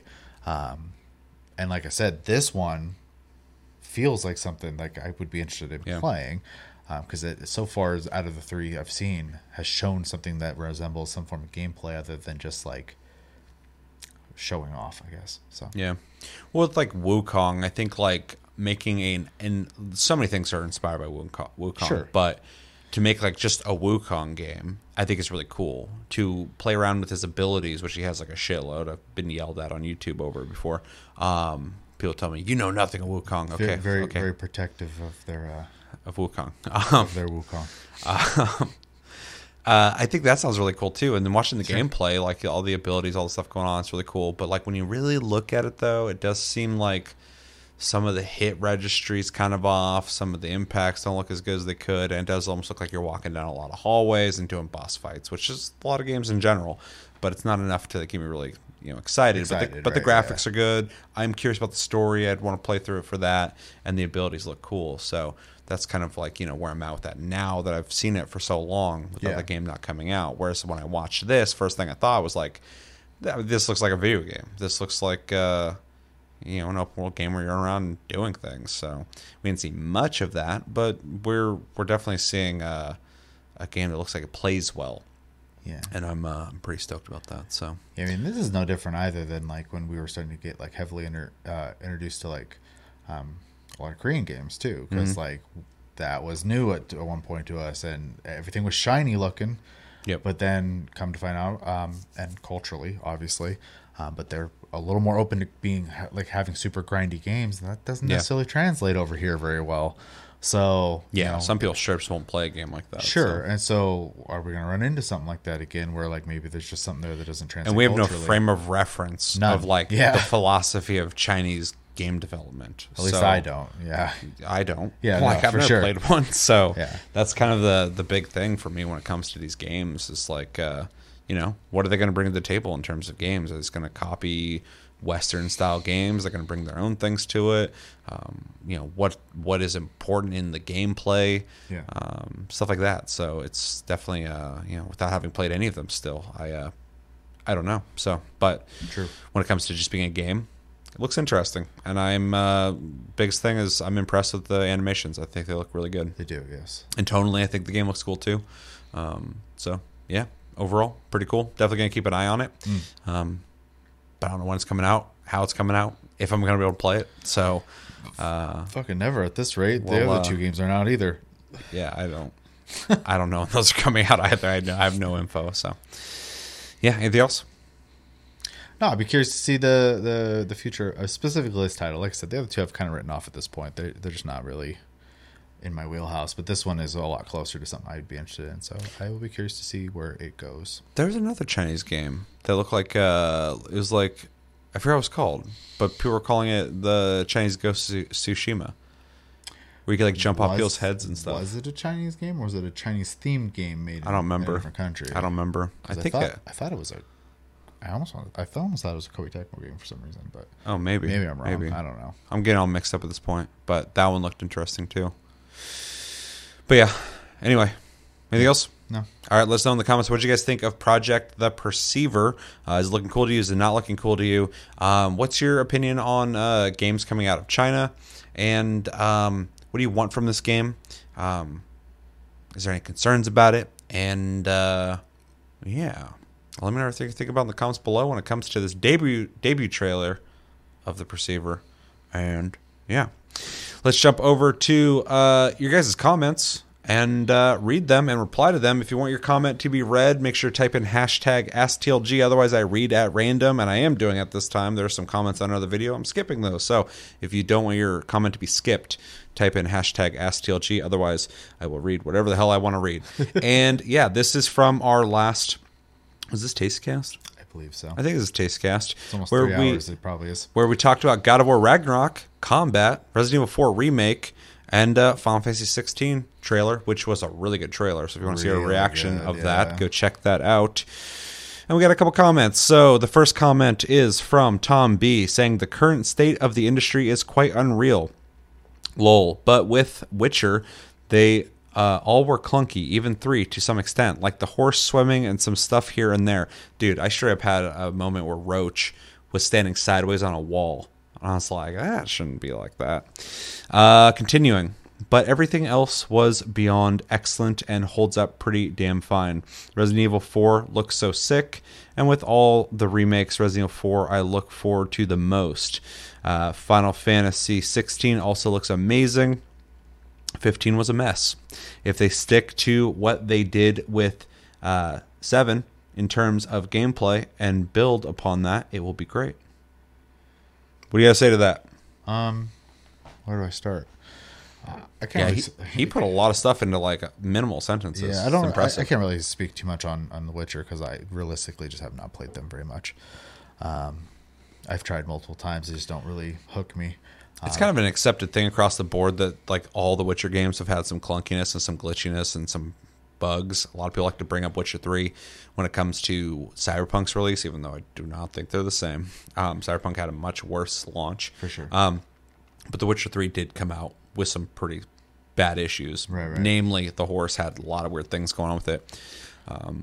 But I do agree with him on what he's saying. Like, even with all that, though, the games were excellent for sure. So well, and everyone only speaks positively of it, even when they refer. I mean, it reminds me of like Rockstar, right? Rockstar games are buggy too, and people just speak highly of them. It's the same kind of concept, right?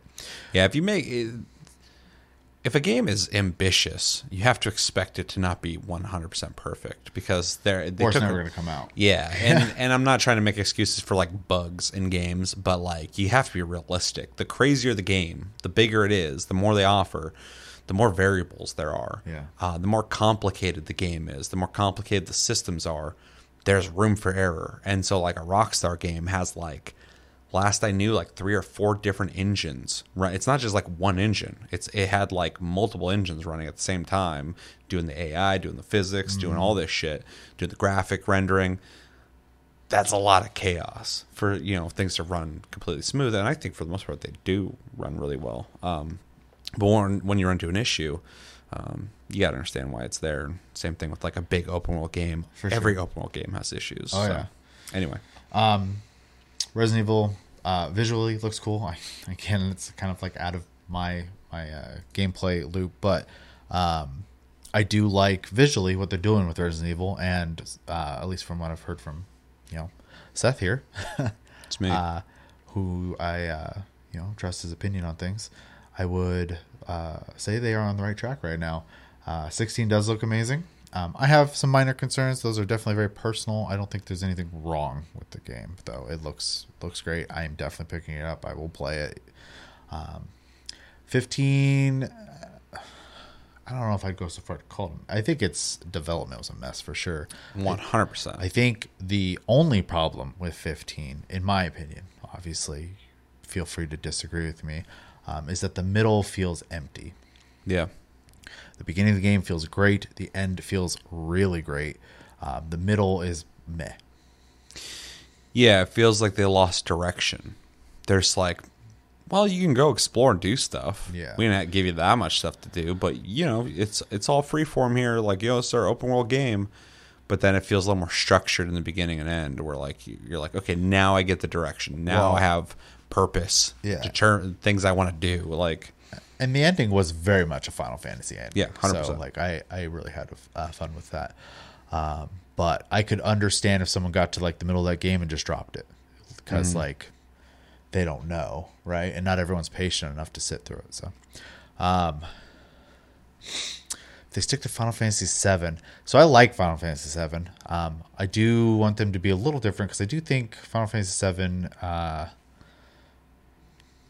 is fine in its combat.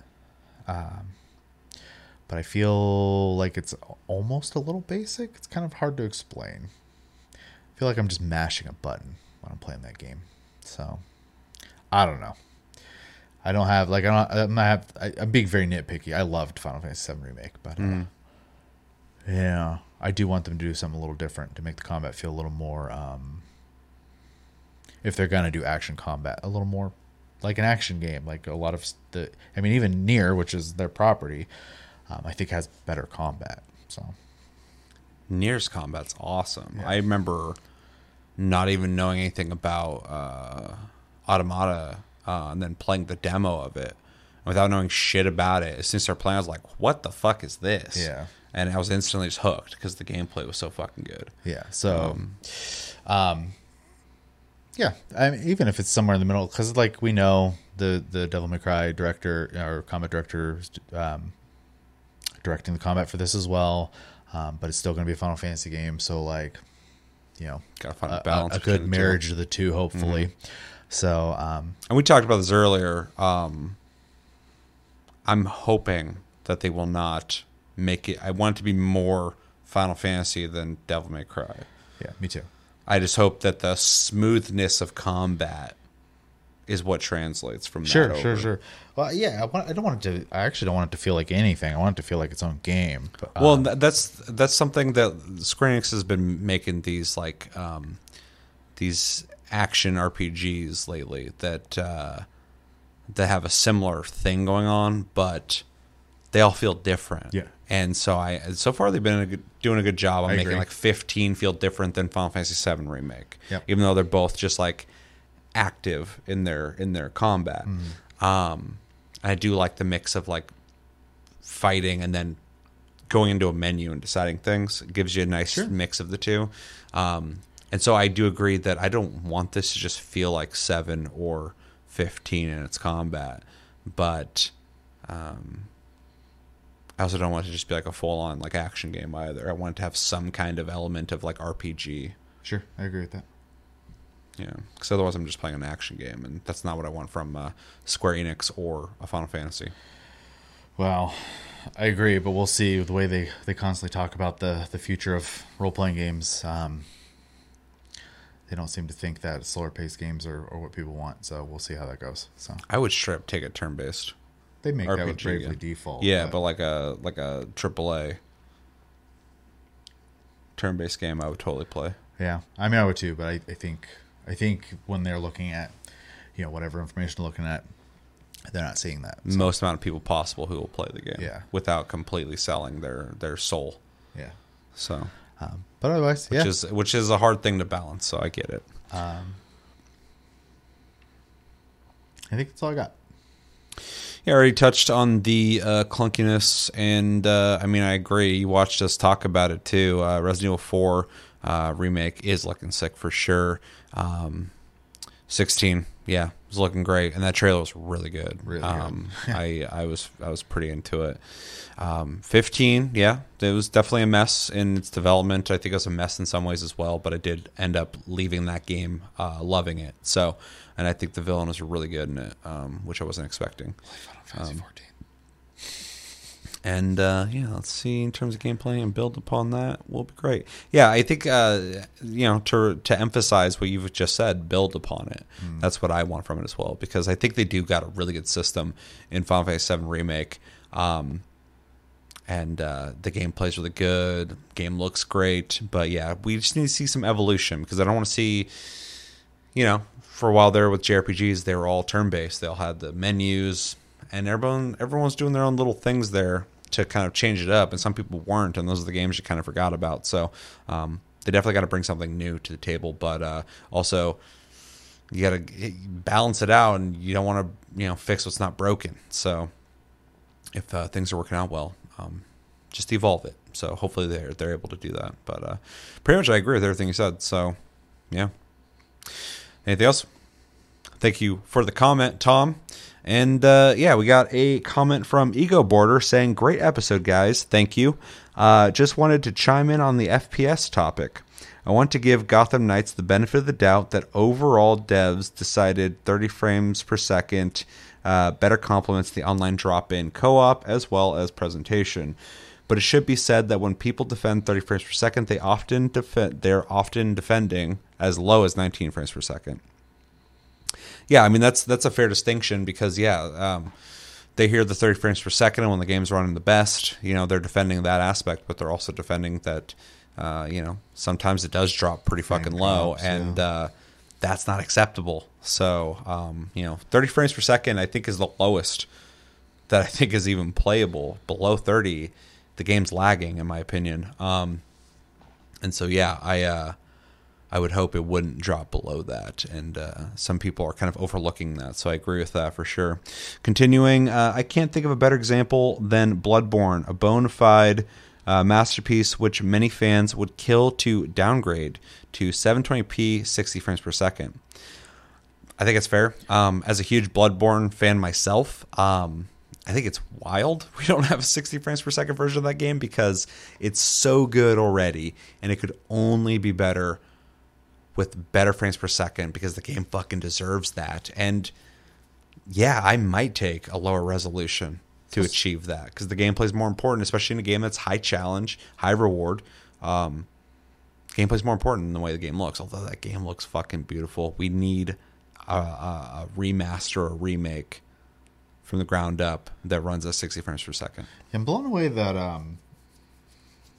Sony just doesn't really like the idea of making money off this game, because it is wild. The fact that people have been screaming for just a PC port, not even an up-res or higher frame, just a port of the game, and they won't even do that. So, people want a PC port, which would be easy to do. People want a 60 frames per second update to the base game. Just brought up to the modern consoles or whatever. Which on like a PS5 would not be even an issue. Yeah. People want a fucking sequel, and they will buy the shit out of the sequel. People want a remaster or remake. I mean, like the future of Bloodborne is very viable.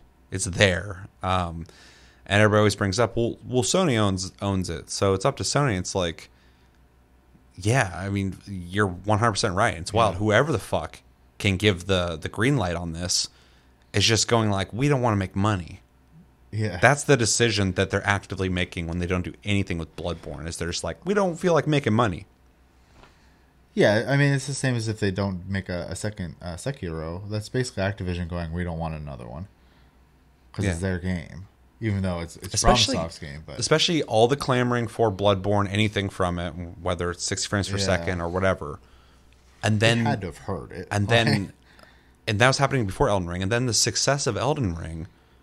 Yeah, it's like, what are we fucking doing? Especially if that's just like a Sony game. Bloodborne, what a great game to be like, this is ours. This isn't like everybody's. You should be fucking doing something with that. Yeah, it's wild. Other than just keeping the servers on. I think the servers are still on. I think so. Which is crazy because isn't that a PS3 game? When did Bloodborne come out? Maybe it's PS4. I don't remember. I think it's a PS4 game. I was like, wait, is it that old? Maybe it's PS4. I don't know. Anyways, it's an old game at this point, though. Either way. And other Souls games have had their servers shut off, so like it's kind of wild. But Sony probably owns the servers, so we'll see. It's a PS4 game. Is it PS4? You had me down myself. I'm like, is it that old? I can't remember. Because certain games came out on PS3 and they're still re-releasing them. So it's just like, fucking, I don't even know anymore. Well, regardless, if it is PS4, it was probably earlier PS4 then. I don't even remember at this point. But either way, I feel like Sony knows. They have to know. I see it all the time. Yeah, and I'm not. It's even looking at. It's a meme on Twitter. Yeah, it will trend, like Bloodborne. It's just like again, it's the biggest meme on the internet when it comes to gaming. We'll see. Yeah, they'll do something with it eventually. I find it very unlikely that they'll just ignore it forever. But yeah. Anyways. One thing I want to add, though, that has been really interesting since doing this episode and having the conversation with random people about frames per second and what's acceptable is I think the mass majority of people want 60 frames per second. I think it's completely fine to want that because it's been done by a lot of games at this point, and games that look really fucking good can do it. Obviously, all devs are not created the same. I think 30 frames per second is acceptable. I don't think it's like you're getting ripped off, but there is a standard people expect at this point. And I think if you want 30 frames per second, that's fine. I already went over this in the last episode. But I also think there's early in this current generation, we were shown that you could have fidelity mode and performance mode. I think a lot of people got in their head that this is where things are going. You can choose better graphics or better performance. And so when a game comes out now that doesn't offer that, now it's not even just the FPS that's like taking a step back for them. I think it's not having the options, the basic options that like a PC player would have since the beginning of time. You'd be able to change things up to have it look better or play better. So I think I've been hearing a lot of people express that they just wanted the option in Gotham Knights to decide if they want to play at 30 frames per second or drop graphics and get better frame rates, or if they're not playing with a friend, they're playing single player, to be able to increase that. Because I get the argument of like, look, the game doesn't run that great with two people doing their own things across the map or whatever. We have to drop it down. I could understand that. But that there is no options or variability is really interesting. For sure. It's not even a criticism. It's just an interesting thing to look at. So, but I think you make a really good point. And I do think there's a lot of room for that discussion to go in a lot of directions. But also, people are defending that as well. And yeah, I agree with the Bloodborne thing for sure, but we already went over that. So, yeah. Anything else? I mean, you could pretty much covered it. Choices are good. I think the same thing could be said about, I've seen people for some reason dismiss 1080p as if it shouldn't be an option anymore, and I completely disagree since most people still run 1080p. So a lot of people for sure still do, yeah. Well, I think with Steam statistics, because they do the hardware survey like quarterly or whatever, the vast majority of people are still running 1080p displays. So. Yeah, on PC for sure. Yeah, I've never even humored a 4K screen for my PC, which is funny. I'm currently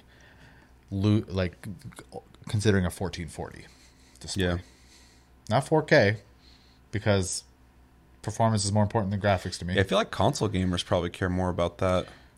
Probably, but also when you're not buying a monitor for console gaming. You're buying a TV. We're talking about, in some cases, same people who look at teraflops though and use that as a buying point. So. Yeah. But when you have like a big screen, you're buying like the TV for your house, for the family, whatever, 4K on a bigger resolution is going to look sharper than a smaller screen. So it makes sense. And then, if you're console gaming, you're probably not thinking about like, not saying people on consoles aren't thinking about like specs, but like a lot of console gamers that I know personally just want to buy the box, fucking play the game. Sit on the couch and play a game. Sure. Yeah, and so you're probably more inclined to go like when you buy a TV too, and there's nothing wrong with it. 4K is the standard. It should be at least. For a lot of people, when it comes to like their TVs, they probably go into a store and they're like, "Fucking give me the 4K TV." Yeah, I want the better resolution. And so yeah, it's probably more people on 4K with consoles. I don't know a whole lot of people are gaming on 1080p TVs, but it is interesting to bring up the Steam thing because like I have an ultra wide, but this ain't 4K. Same with mine, yeah. Yeah, and most people I know aren't on 4K monitors. Mm-hmm. So no, frames are more important than resolution, I think. Yeah. I know a lot of people who, the difference between 1080p and 4K isn't that like big of a jump for them, but the difference between 30 and 60 frames, well, especially on like or 120, on like I mean, I got like an ultra wide, but like some people have like smaller monitors than I do, and on a smaller monitor, you don't really need the 4K. You're not going to actually get 4K. Yeah, it's like it's just the more compressed. It's like the Steam Deck gets away with the way it looks because the screen's so fucking small. Yeah, same with the Switch. Yeah, exactly. Yeah. Like I don't know. We could talk about that for days. That's a whole different conversation, but yeah, it's interesting. Yeah. And obviously, there's going to be people who disagree because they have their own preferences, but I think the vast majority of people don't actually care that much. So, but probably people are vocal when they're upset. So true. It's very true. You should be vocal when you're stoked, dude. You should be vocal about that too. Yeah, that's all I got. Same.